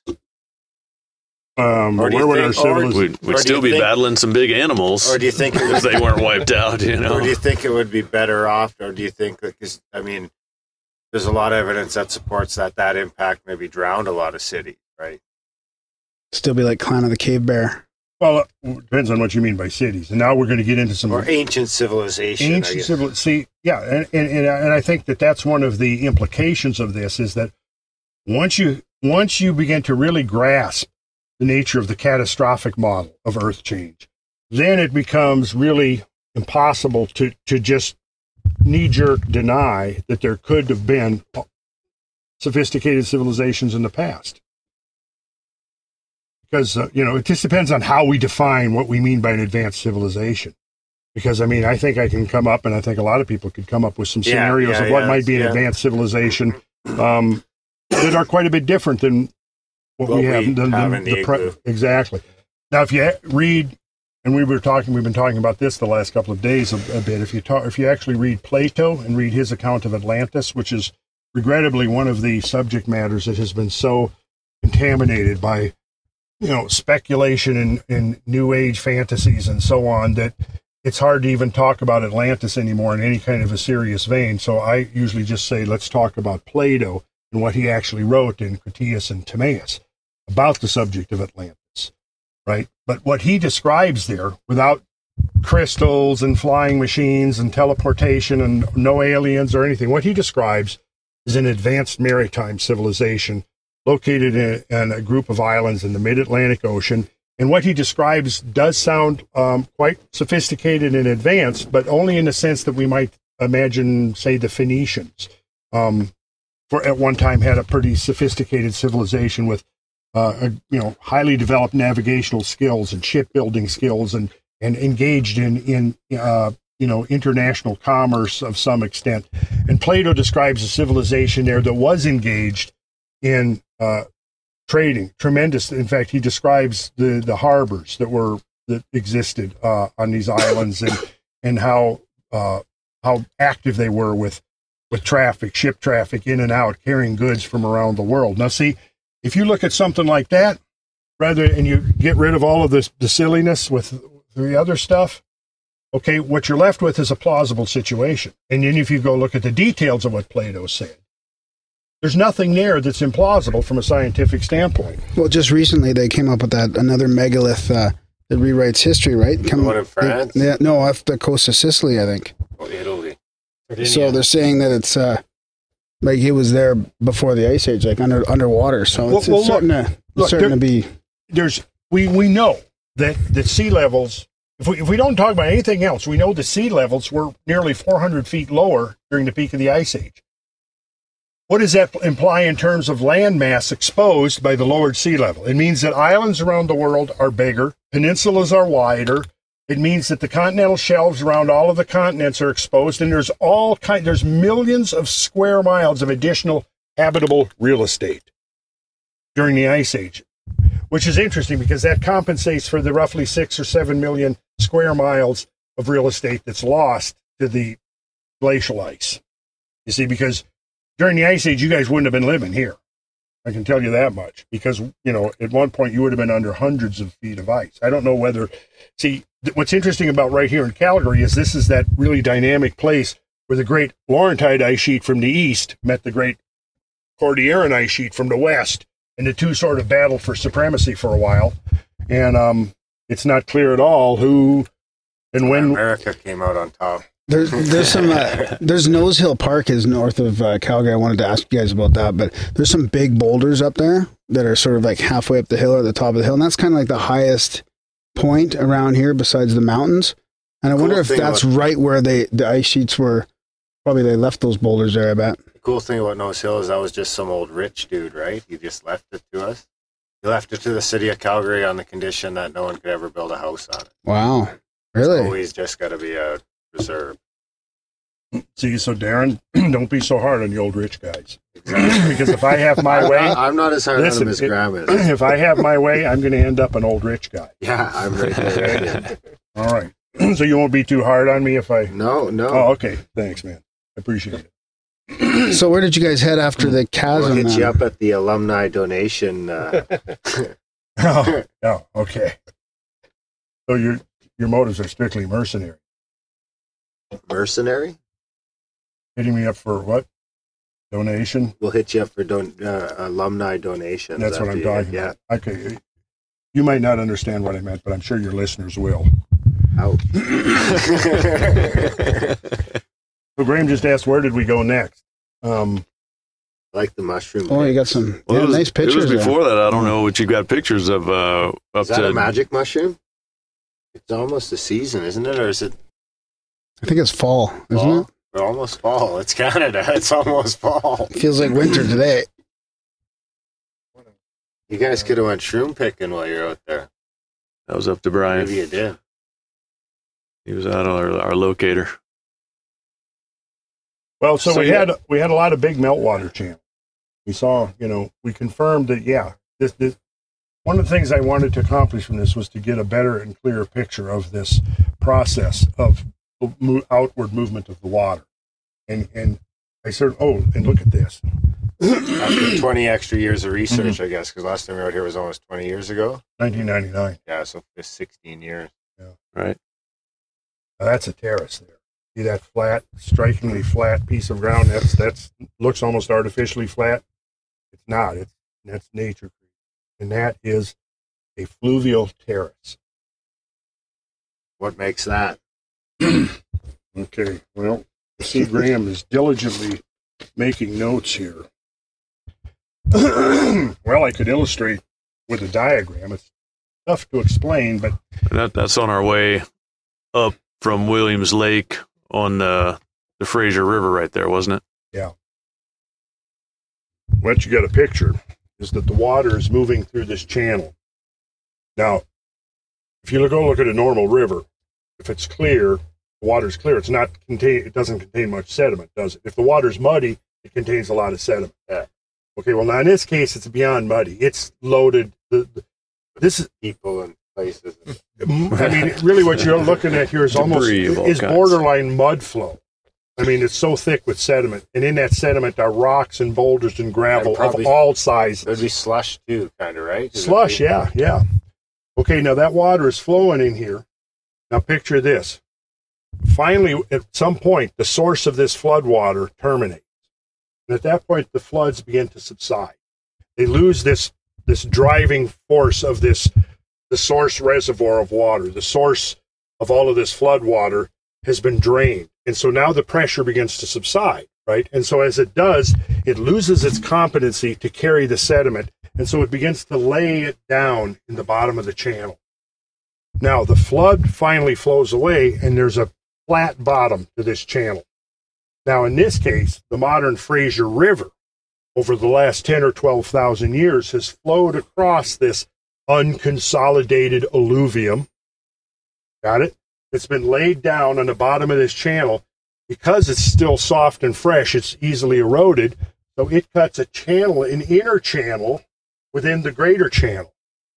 You see, this is a smaller version of this whole thing here. So the modern river is flowing down here. You can't actually see it behind the trees, but it's down there. And there's a matching terrace. That's like an Alberta theme, it seems like, or even like a Western Canada theme. It seems like all those rivers are at the bottom. If you take a step back and look at like all the rivers out west, it's always like the same scenario. Do they have that alluvial terrace? Not in a lot of them? but just the small little river that you can't even see when you're looking at the big gorge. Yes, and now you're beginning to understand. the scale of this thing that we're talking Yeah. about, because all those rivers were formed in the same way. So we're talking about floods here that really, literally, And were, probably at the same time. yes, at the same time and continental in scope, if not greater. Wow. Is there anything like this over in Europe or Russia? Oh, absolutely. Absolutely. So it there would have is. been the whole northern hemisphere almost. But it's also in this South America. Also, I'll tell you, there's only the places that seem to have been drastically and severely affected by this are greater than the places that weren't. And the places that weren't appear to be like the equatorial regions of Africa, particularly around the Rift Zone. Because what we see, if we look at the extinction of species as a consequence of habitat destruction, where do we find the greatest extinction of species? North America. South America, a very close second. Eurasia, about half of the loss of species that North and South America experienced. But then we get to Africa, and Africa lost only about 10% of its Pleistocene megafauna. North America lost 3/4 of its Pleistocene megafauna. The mammoths, the woolly mammoths, the Columbian mammoths, Sloth. the giant ground sloths of different species. There was the Jefferson ground sloth. There was several others. Several species of giant bear, or the giant short-faced bear, the cave bear. There was a giant Pleistocene lion that was nearly the size of a horse. There were giant beavers. There were camels in North America.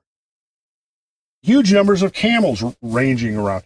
Saber-toothed cats, dire wolves. The list goes on and on and on. In a very short interval of time, right at the end of the last ice age, when, in fact, all of this stuff we're talking about and looking at here was going on, all those animals became Dying at extinct. the same time. So North America lost 3/4 of its great megafauna, and Africa lost about 10%. Now, if the loss of megafauna is a consequence of habitat destruction, as I believe it logically is, then which area suffered the least habitat destruction? It would have been the equatorial regions of Africa, where we see, in fact, dispersal patterns almost repeatedly through even hominid history. What about Australia?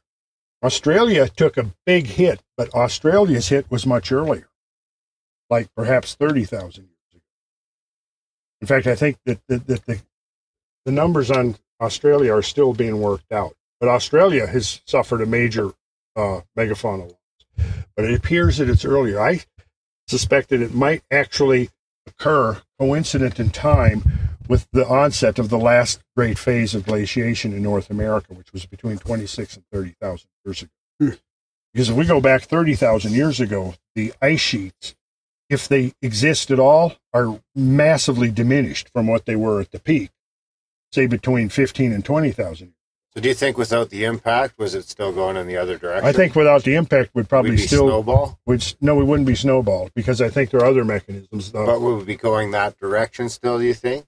Well, there's no reason why the ice age couldn't have lasted another 10,000 years. Which is almost right now, or a couple thousand years. There's no reason why the ice age couldn't still be going on. But that's part of the mystery, is why once an ice age, in fact, gets started, why does it end? I like to think that the biblical flood almost would have went right over top of the igloo, where it started. The igloo. This is the igloo. Oh, this is the igloo. You're in The it. igloo. So what's that picture of there, Brian? That's like a perfect circle. George is a very good student. It's a kettle. It could be a lake, but in this case, it looks like it's an ephemeral lake, meaning that probably whenever you have major periods of rainfall, it turns into a pond and then dries up. But that's a kettle, and it can form. Basically, it's formed by the combination of glacial till and iceberg. Now, in some cases, the iceberg might be underneath the material, right? Like this big wash of material comes down. The material that you saw from that terrace that we looked at on the previous slide, that material can be 300, 400, 500 feet thick sometimes, right? In the bigger, thicker terraces. So there could have been 100 feet of material. In fact, what we see is a drumlinoid feature right here, see? But what this was, there was an iceberg sitting, and it may have been partially buried or completely buried. But if it was completely buried, what happens is once it melts away, then the material collapses down into the depression left by the ice that was there that melted. Or it could have been partially melted and it's, in effect has the same thing. But in any case, right, you see that's a kettle. So what it shows us there is that was where a big chunk of residual ice sat there and then melted away over a period. And when you find that in association with the drumlins, see, that's all part of this process. What we're doing here is very much like, I don't know, maybe forensic work. It's detective work. It's like forensic geology. Forensic geology. That's you guys a good should way have to a look TV at it. show. This is more exciting than ghosts. In the works. Is it? We hope so. Well, what I would like to do is see, bring the production, abilities to bear to recreate these events and show. Yeah, that's what I was actually thinking. Almost like a scale model. Would it be possible to do it like non-computerized, just by like, I don't know. Oh yeah, I mean you could build it. Would you do it with a gun? Would you shoot some fucking ice? Like put some ice on top of some dirt with some. What, like Mythbusters?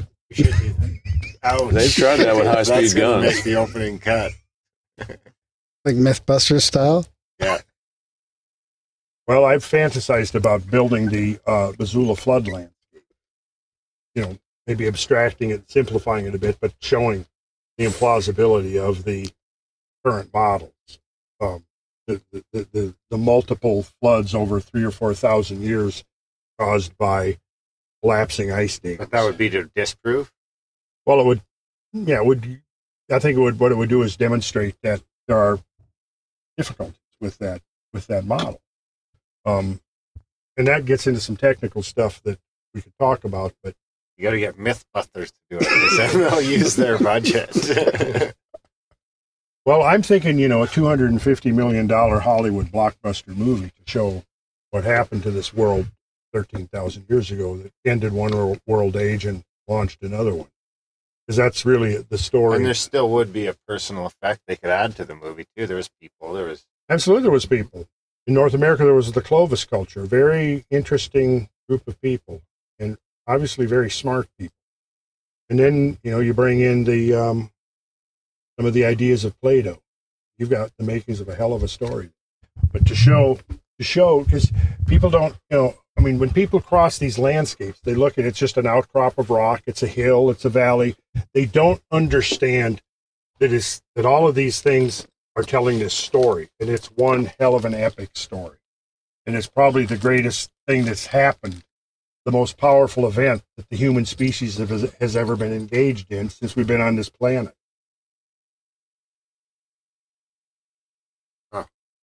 Beautiful pictures, Brian. So this is where are we at now? We're almost up to Prince George on your journey, sort of. Followed. What? Randall just says, This is our security detail. Randall just says I'm paranoid. Who's that with the glasses back there? That's our security man. So anybody who tries to interfere with us or wild animals, Did he follow you here to the igloo? he's sitting outside. Oh, fuck. Shut it Exactly. down. All right. Made several appearances.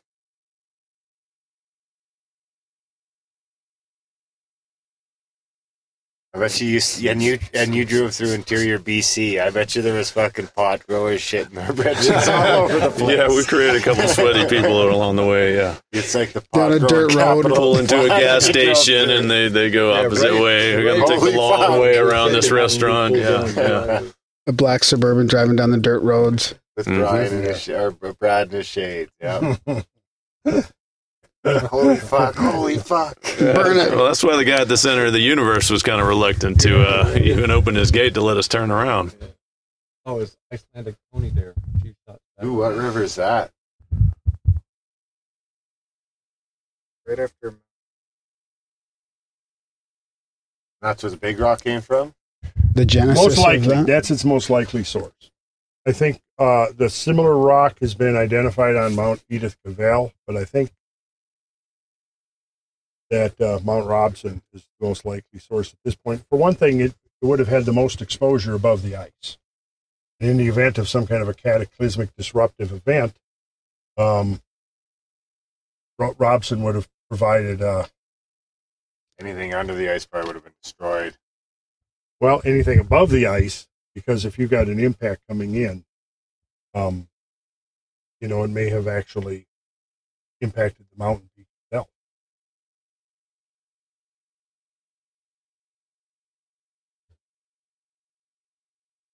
You don't want to be swimming in there. No, I told you. I wanted to. I wouldn't Did have. you? This would be in memory of George. But as we look at some of these, I want you to notice something.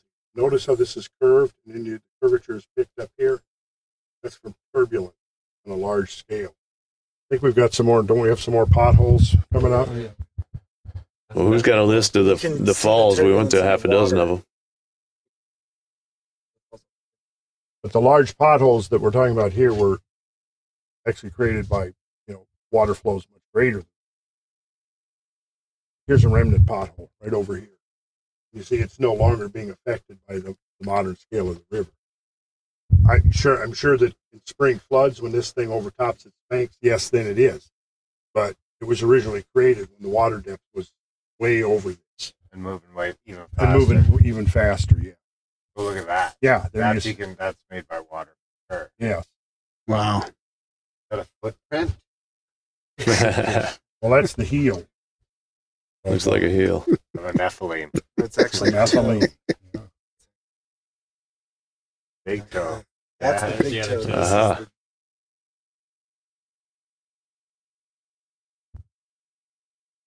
You didn't fish there? Yep. Seemed like the perfect place. Is that a touchy subject? So we traveled Okay. along the Fraser River a long way. We followed along the Athabasca River. Oh, there's a fish right there. They charge you We're spawning salmon. Oh, what are they? Salmon? It's the Chinook salmon. Chinook It salmon. would have been worse than the line if we did anything. So that was up in I've never been up that's there. up in Valemount. Valemount. Any bears? We saw one bear across the road, just lumbered across the road.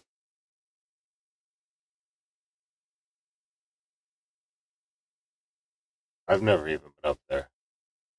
Yeah, we should do it one day. That's a nice little town, That's definitely. pretty cool. If I get the new camper, then- I'll go up, go tour with the kids, take a week off. You know, the cat Mhm. Yeah. was hanging out. That This cat came into the motel room. Gray? Well, that's the one we were out in the parking lot looking for the Perseids, and the cat walks up in the parking lot and starts, checking out the sky with us, and then followed us into our room. So did you see any meteor showers? There's more to that story. Yeah, about a half dozen or more. Well, Half of us it saw wouldn't one that leave was the really, rooms, Brad. quite powerful. Oh, good. Yeah. Did you have to stay up in the middle of the night for that then, or? No, that was probably just after midnight. Oh, that's not bad. No. So what was the highlight up there around Mount Robson and Jasper? Like, is there any favorites? All the waterfalls? Is that what was sort of the most that was scenic? excellent. And Mount Robson itself Mhm. was. Yeah, but getting to see the rivers that are, becoming more familiar with British Columbia's rivers. Plus of the trip. Coming down the Rocky Mountain Trench also and getting the scale of that, you see the Google Earth images, looking at these things from far overhead, but then when you're driving down in it, you recognize how huge that really is. And it's one of many that were conduits for the ice and then, the resultant meltwater afterward. So the Rocky Mountain Trench is the drive down from Prince George or Jasper? It's Prince George gets into the trench and it goes down to Valemount, and then there's no roads through there. The trench. Yeah. It splits off. Right. But it ends up, I thought maybe Randall could get back to that too, also talking about the drumlins down in the Rocky Mountain Trench Mm. and actually filling up Lake Missoula from there, which is definitely an alternative to the theories that have been around for 50 years. Yeah, so if you scroll down here Is that a and you, giant drumlin? No, that's far in the distance, yeah. Right, yeah. In the thumbnail, it looks like one. yeah, there weren't drumlins. That's a drumlin. That's Ooh. a okay, So you're talking about the bottom of the you Rocky see Mountain trench the there? trench comes down here, and there's the bottom of it, Right, and then it right. opens up Yeah. into the Mission Valley Okay. right here. Yeah. And at the very bottom of the trench, it's occupied by Flathead Lake. Yeah. And at the south end of Flathead Lake is the Polson Moraine, which was the glacial till, the debris that was shoveled up, in effect, by the glacier, and then left there in a big mound, 300, 400, 500 feet high, as it receded back north. And you can actually see it if you go to the digital elevation model of this. But so one of the ideas is that the Rocky Mountain Trench, all of this comes down here and was the meltwater supply conduit for Lake Missoula, whose northern basin was the Mission Valley. Mm-hmm. That makes sense? So this was the northern basin of Lake Missoula right here. And then this was the southernmost basin here, the Bitterroot Valley. Mm-hmm. This was the southernmost basin. And the lake, it is believed, drained out the valley of the Clark Fork River here, but was retained by an ice lobe, a tongue of ice that filled this area, now occupied by Lake Pend Oreille in northern Idaho.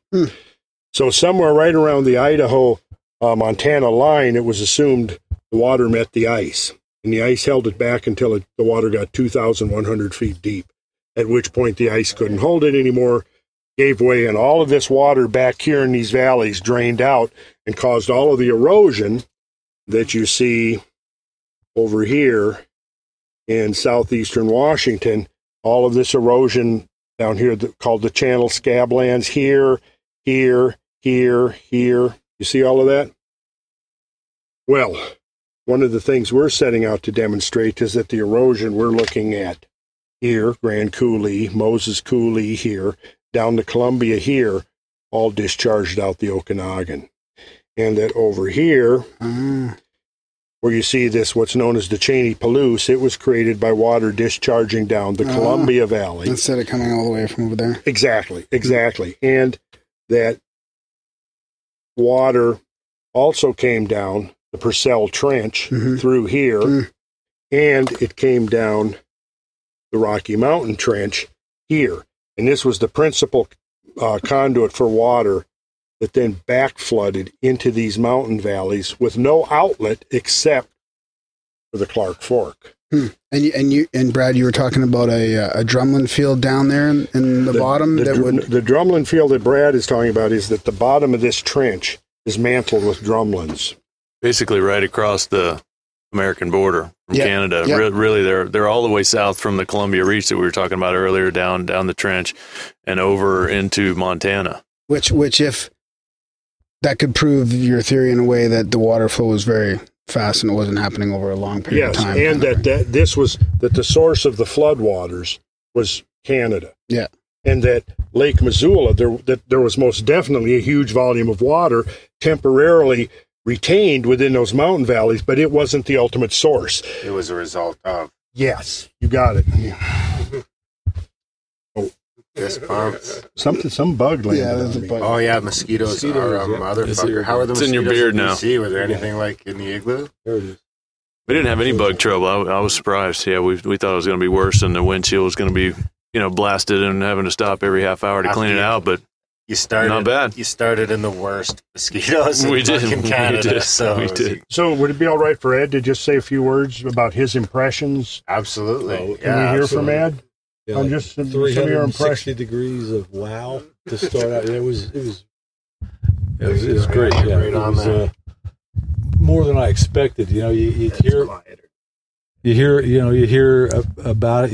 You look at pictures, but it's just nothing like when you get out there and just see it. And boy, the magnitude of it, you just can't imagine. And we were standing next to some really intense waterfalls and water flows, and you think about that, and then stand there and look around and see what the size of the evidence left there makes this look minuscule compared to what was going on. It's just really a hell of an experience, man. I really appreciate it. This your first time in the Rockies, Ed? No, actually, I was there 2 years ago. We did come up through southern Rockies a little bit, and I'd come out the Columbia River at one point, in 2002, drove out that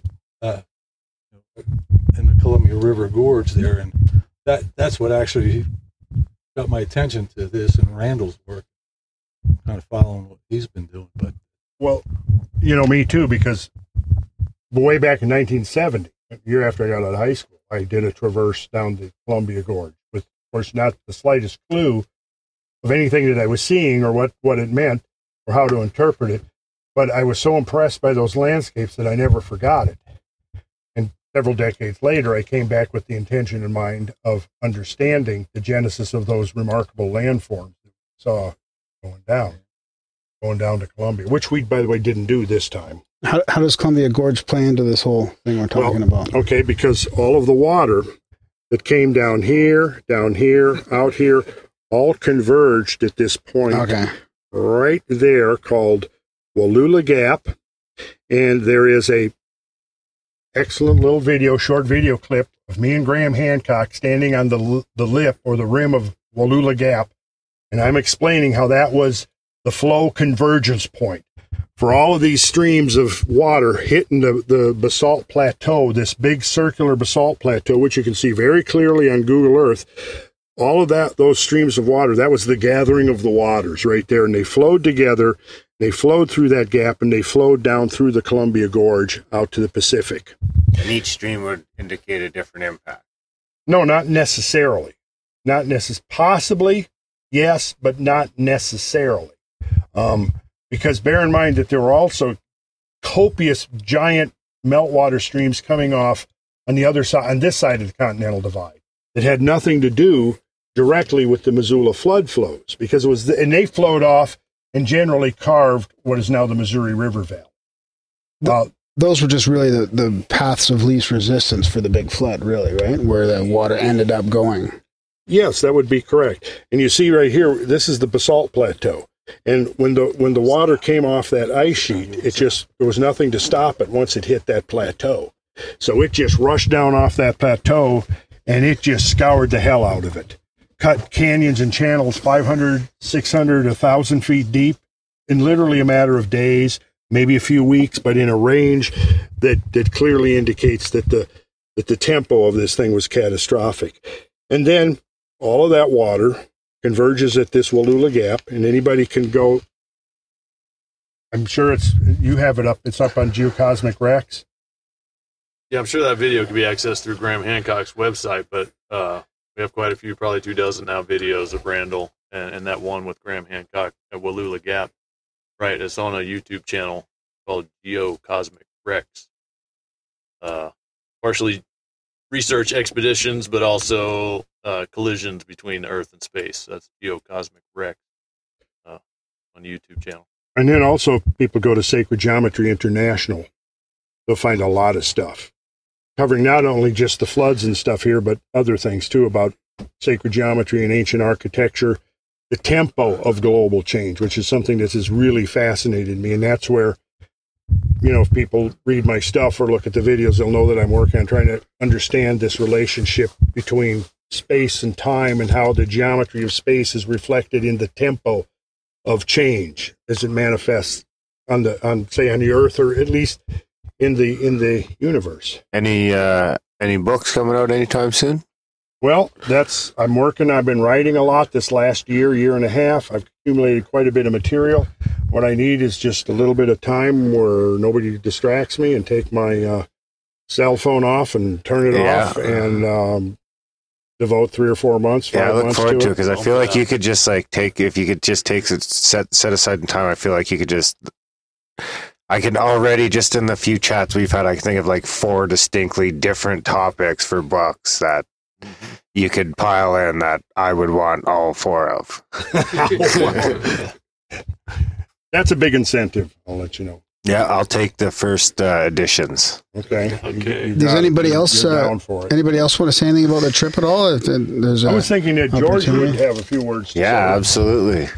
Well, I was just astounded at the incredible natural beauty and the landscape that I got to see, and I could visualizing these mega floods, looking at these great meltwater channels and drumlins, and getting to see the wild. We saw one bear, several herds of Rocky Mountain sheep, and a couple of elk and a coyote, and it's just an amazing place. A whack out there, of salmon. And a cat. And the spawning Chinook salmon there at the Swift Creek in Valemont. That was quite an experience. I had no idea that salmon was far upstream of the ocean. And I heard you're the orator of Plato. Oh, well, last night in the hotel, Randall got out his Atlantis presentation. There's a possible trip to the Azores in the works. Is that a secret that I shouldn't let out of the bag? I guess it's out now. Anyway. But there's some of the material from Plato, the original source of the story of Atlantis, the Critias. Is it Critias or Critias? Critias. Critias and Timaeus. Timaeus. And Critias. I don't know. I was reading some of that, some of the stuff that he had highlighted, and about the myth of Phaeton. Phaeton, yes. Yeah. Bill's going to say something too. Everyone's going to take the mic for a minute now, and then we'll shut her down. Yeah.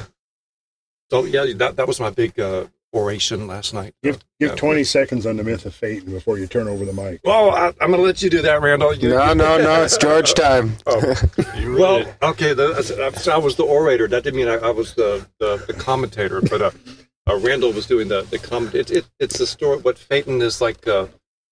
His father was the one that drove the chariot across the sky, right? And then his father was Helios, the sun god. The sun god. Who drove the chariot of the sun. Okay, but one day Phaeton decided to go steal the chariot.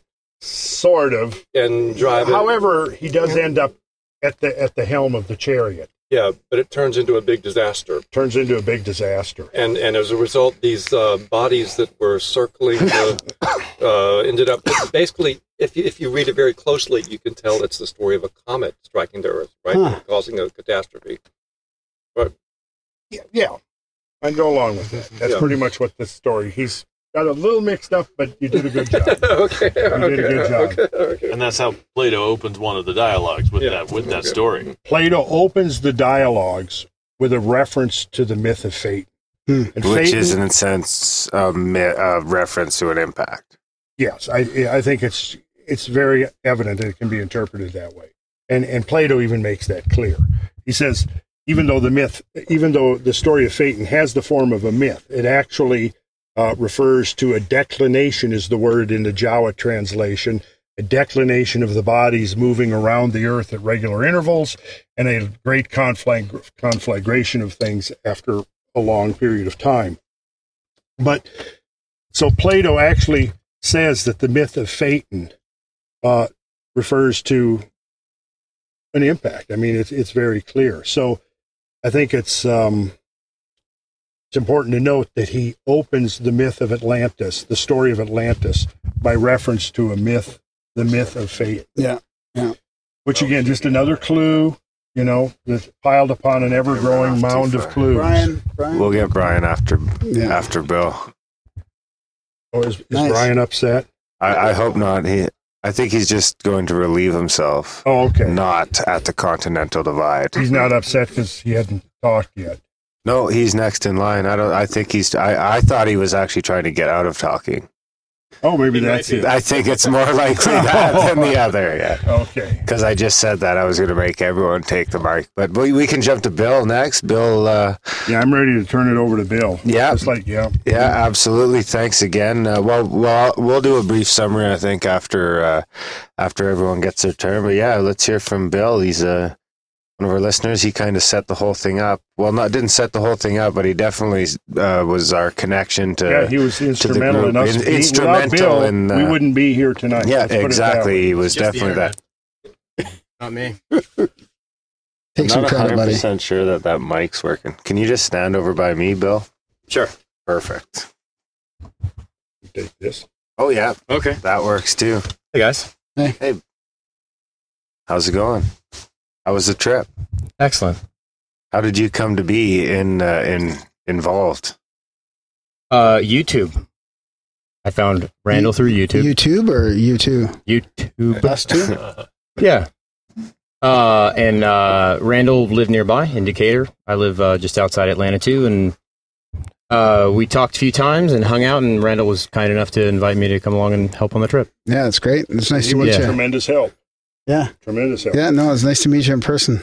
Oh, Bill After all has those long emails. Yeah, he's contributed to the show in some pretty profound ways that we'll find out over the next few episodes, I'm sure. I hope it trickles down. Indirectly. Oh, right, yeah. Indirectly. But how was the trip in general? It was excellent. I'd never been to this part of the country before.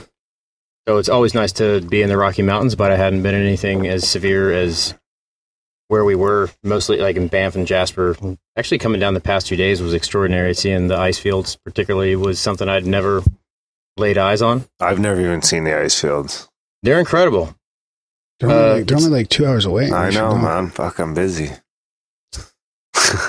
Blows your mind as somebody coming from Georgia to see ice at all in the middle of summertime, but as much as that, too.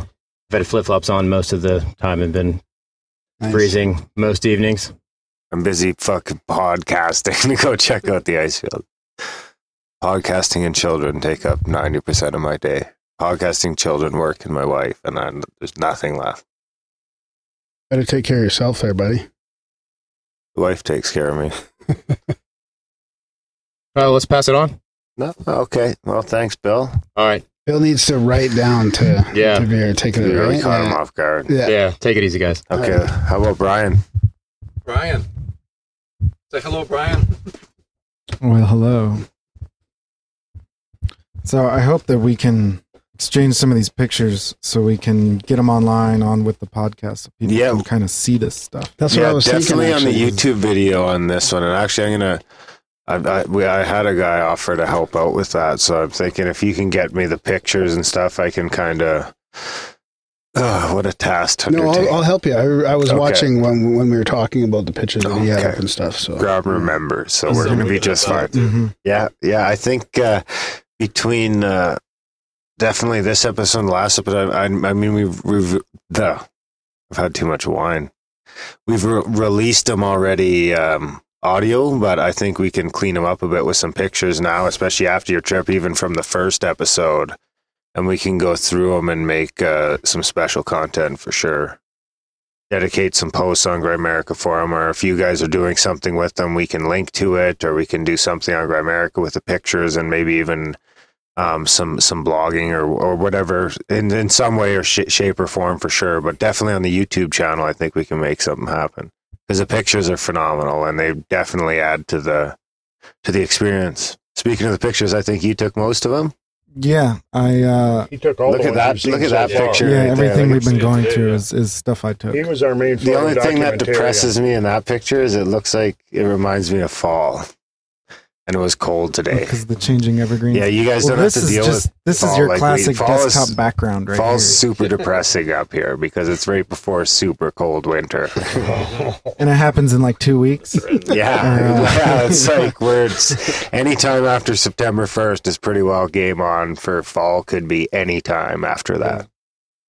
Yeah, it's serious. It sucks. I just have to say, Brian particularly fell in love with the poutine. That was his thing. Oh, that's right. Did Everywhere we Lisa went, get you the bib? Did my wife get you the bib? Oh no, not yet. I'll grab that before you leave. You know, sure. we don't really have poutine in the States, especially in Atlanta. And we did, a meltwater tour and a poutine tour. So where's the best poutine? Well, the best was at that pub we went to somewhere in the trench. It was duck confit poutine. Wow. It was excellent. Yeah. What's that? It was duck. There was duck in the poutine. Oh, nice. Yeah. It's too bad you weren't staying one more night because there's a poutineery in town. Actually, it's just it's actually a fucking, it's a Joey's Urban, which I think is a spin-off of Joey's Only Seafood. But so they do fish and poutine. But it's pretty good. Search when we're back. Yeah. Poutinery. Yeah. I mean, they even got poutine potato chips. Why don't you just you should just open one up. Have the best fucking poutine in Georgia. I'm not even sure how many people know about it yet. Well, you have to create the market. Yeah. Right? You Yeah. have to do like... you got to give out free poutines. People everywhere. Just run around. Yeah, that'd be the Start best a food spot. truck. Start a poutine food truck. That's the real way to do it. Right outside some fucking bar downtown and just let the smell sells itself. It sells itself. Yeah. So any highlights for you, Brian, on the trip? Well, I've known Randall for a number of years, since like 2009. At least. I think 2008, 2009, I met him, and I took his sacred geometry class, and went through, I think, two or three sessions of that, and then helped him. I was like the TA for the class, where I was like the assistant who would help people draw the figures and stuff. And so I've been familiar with his work and research for a while, but this was the first trip I got to go on where I actually saw it firsthand. And the different, Google Earth is amazing. And I can't imagine how much more difficult this work would be without Google Earth, honestly, because you can see it so clearly in there. But even all the maps and all the charts, it doesn't compare to when you're staring right at the awesome nature of it right in front of you and imagining 2 miles of ice above you. And like some of these waterfalls we saw, they just have this incredible roaring power. And then you're looking at that and you're thinking about something, 100 times that size, 1,000 times that size, cutting through this rock. And it's just incredible. It's daunting. It's intimidating. It was amazing to really finally like see it with my own eyes and not just see pictures and not just try to think about it, but to like see it, And that's the thing I'm definitely going to take away from it.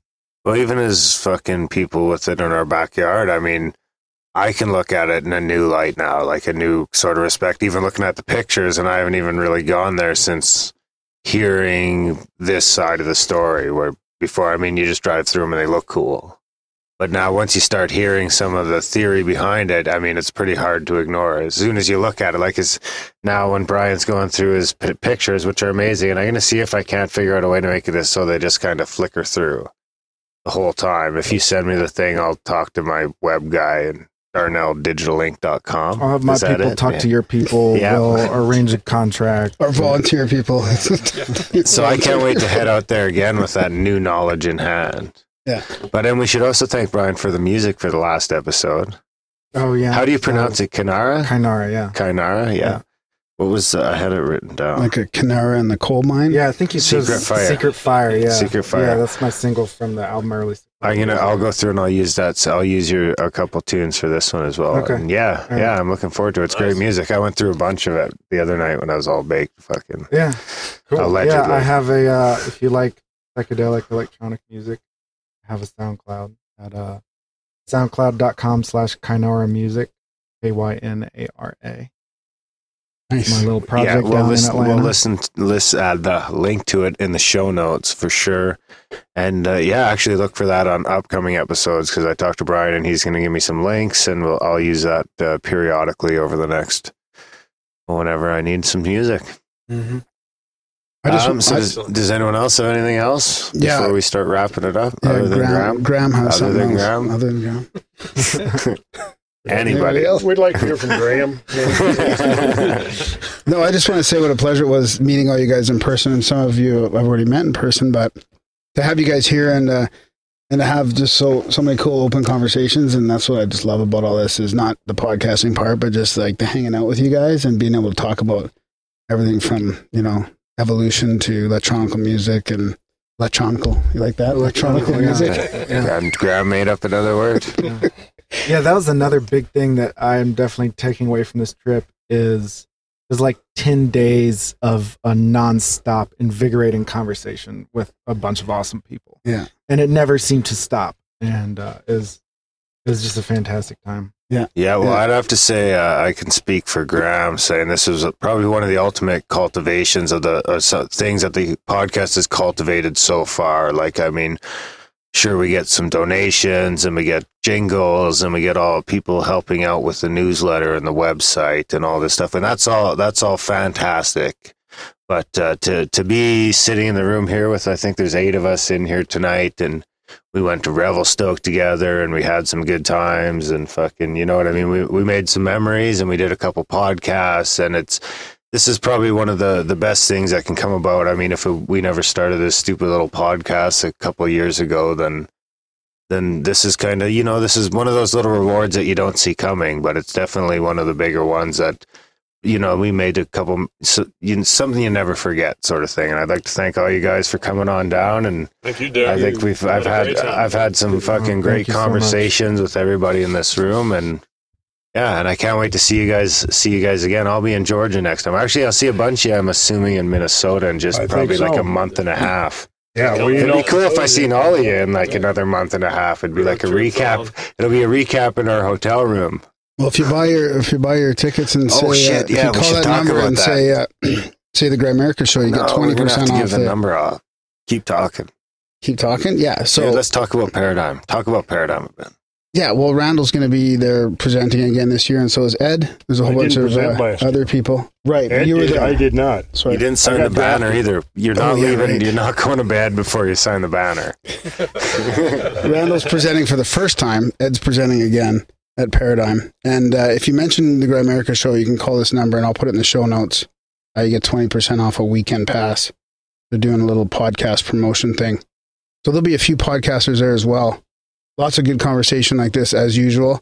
That's what I was going to say. I think almost everyone in this room is going to be there. Hopefully. There's a couple hopefullys and a couple for sure. As we know, Ed, Brad, and Randall, myself, and Graham will be there. Yeah. RPJ. Yeah. And yeah, we just got word that we're allowed to give Grimerica listeners 20% off of admission. But you're not allowed to do it online. You have to do it through the phone number. I'm just finding the phone number now. You got to call Scotty Roberts directly. But yeah, if you call Scotty and we'll link to this in the show notes, it's 651-468-8115. 651-468-8115. Call, say you heard on Grimerica that you were getting 20% off, and you will get 20% off. And you can tell anyone else who's buying tickets to say the same thing, and away you go. Yeah, come down to Paradigm. That's the first weekend of October, right? Yeah, that's where we first met. First weekend of October. Friendships are formed at Paradigm Symposium. And hey, that's my hometown, sort of. Exactly. Right. So maybe we could get a little side tour. Did anything cool happen in Minnesota? Must have. I still can't believe, and even Joe Rogan said it, but the thing that blows me away is that there was fucking Ontario and all that shit was under fucking couple 100 feet of ice, 10,000 years ago. Yeah. And I can go to any fucking lake within 100 miles of my hometown and catch a fish within like 5 minutes. I don't get it. How the fuck does that happen? How does every lake fill up with fish in just 10,000 years? Were the fish alive underneath? I'll explain that. Can I explain it? Please. Oh, God. The birds that travel from lake to lake get stuff stuck on them, and then it comes off in the next lake. But it was under 1,000 fucking feet of ice. So the birds carried the freshwater fish from the ocean? Yeah, the birds migrate. Birds didn't migrate till the ice was gone. Say. Yeah, and then they have like shit on their beaks and stuff. That's not enough time. It's not enough time. I mean, is it possible that the birds could swallow the fish eggs and then defecate them out in another lake? I think it's more that it's, I don't know. I like to believe it's more something along the lines that's life's there already. Life's dormant fucking everywhere, not just on Earth, but everywhere in the preservation, universe. You mean? Yeah, life's there. As soon as the conditions are there, it happens. Well, the book Krakatoa by Simon Winchester has a great example of that. When Krakatoa happened and that island came up, basically the volcano keeps building itself under the water, and it pops up out of the water, and within years it's teeming with life. So I would even say if like a dead planet, say something out in the outer ring like Neptune, if it gets hit by something and it fucking heats up shit long enough that some sort of life will fucking briefly occur before it cools down and everything dies again. Well, listen, man, it's not it's not pseudoscience that comets probably harbor the precursors of life in a lot of different forms. So the same object, which might cause a destruction, might also contribute to a new creation. Yeah. I think it's even bigger than that, though. I think life's just there. Life's fucking dormant everywhere. That's what the universe is there for, fucking life. As soon as the conditions are right, it happens. Sprout, baby. So I guess in saying that, I'm saying if you found any other planet that was just like Earth, then there'd be life there. Guaranteed. Good luck on 100%. finding another planet just like Earth. Or That's even close to Earth, you know what I mean? Like, I'm just saying life as we know it. So if there's a planet with fucking water in the same amount of time as Earth, then it'll have something. Yep, I agree. But I'm just some fucking asshole in my garage, so take it for what it's worth. On saying that, I guess I'd like to thank everyone for joining us. It's been a great couple of weekends. Thanks to Greasy Graham, and we'll see you next week.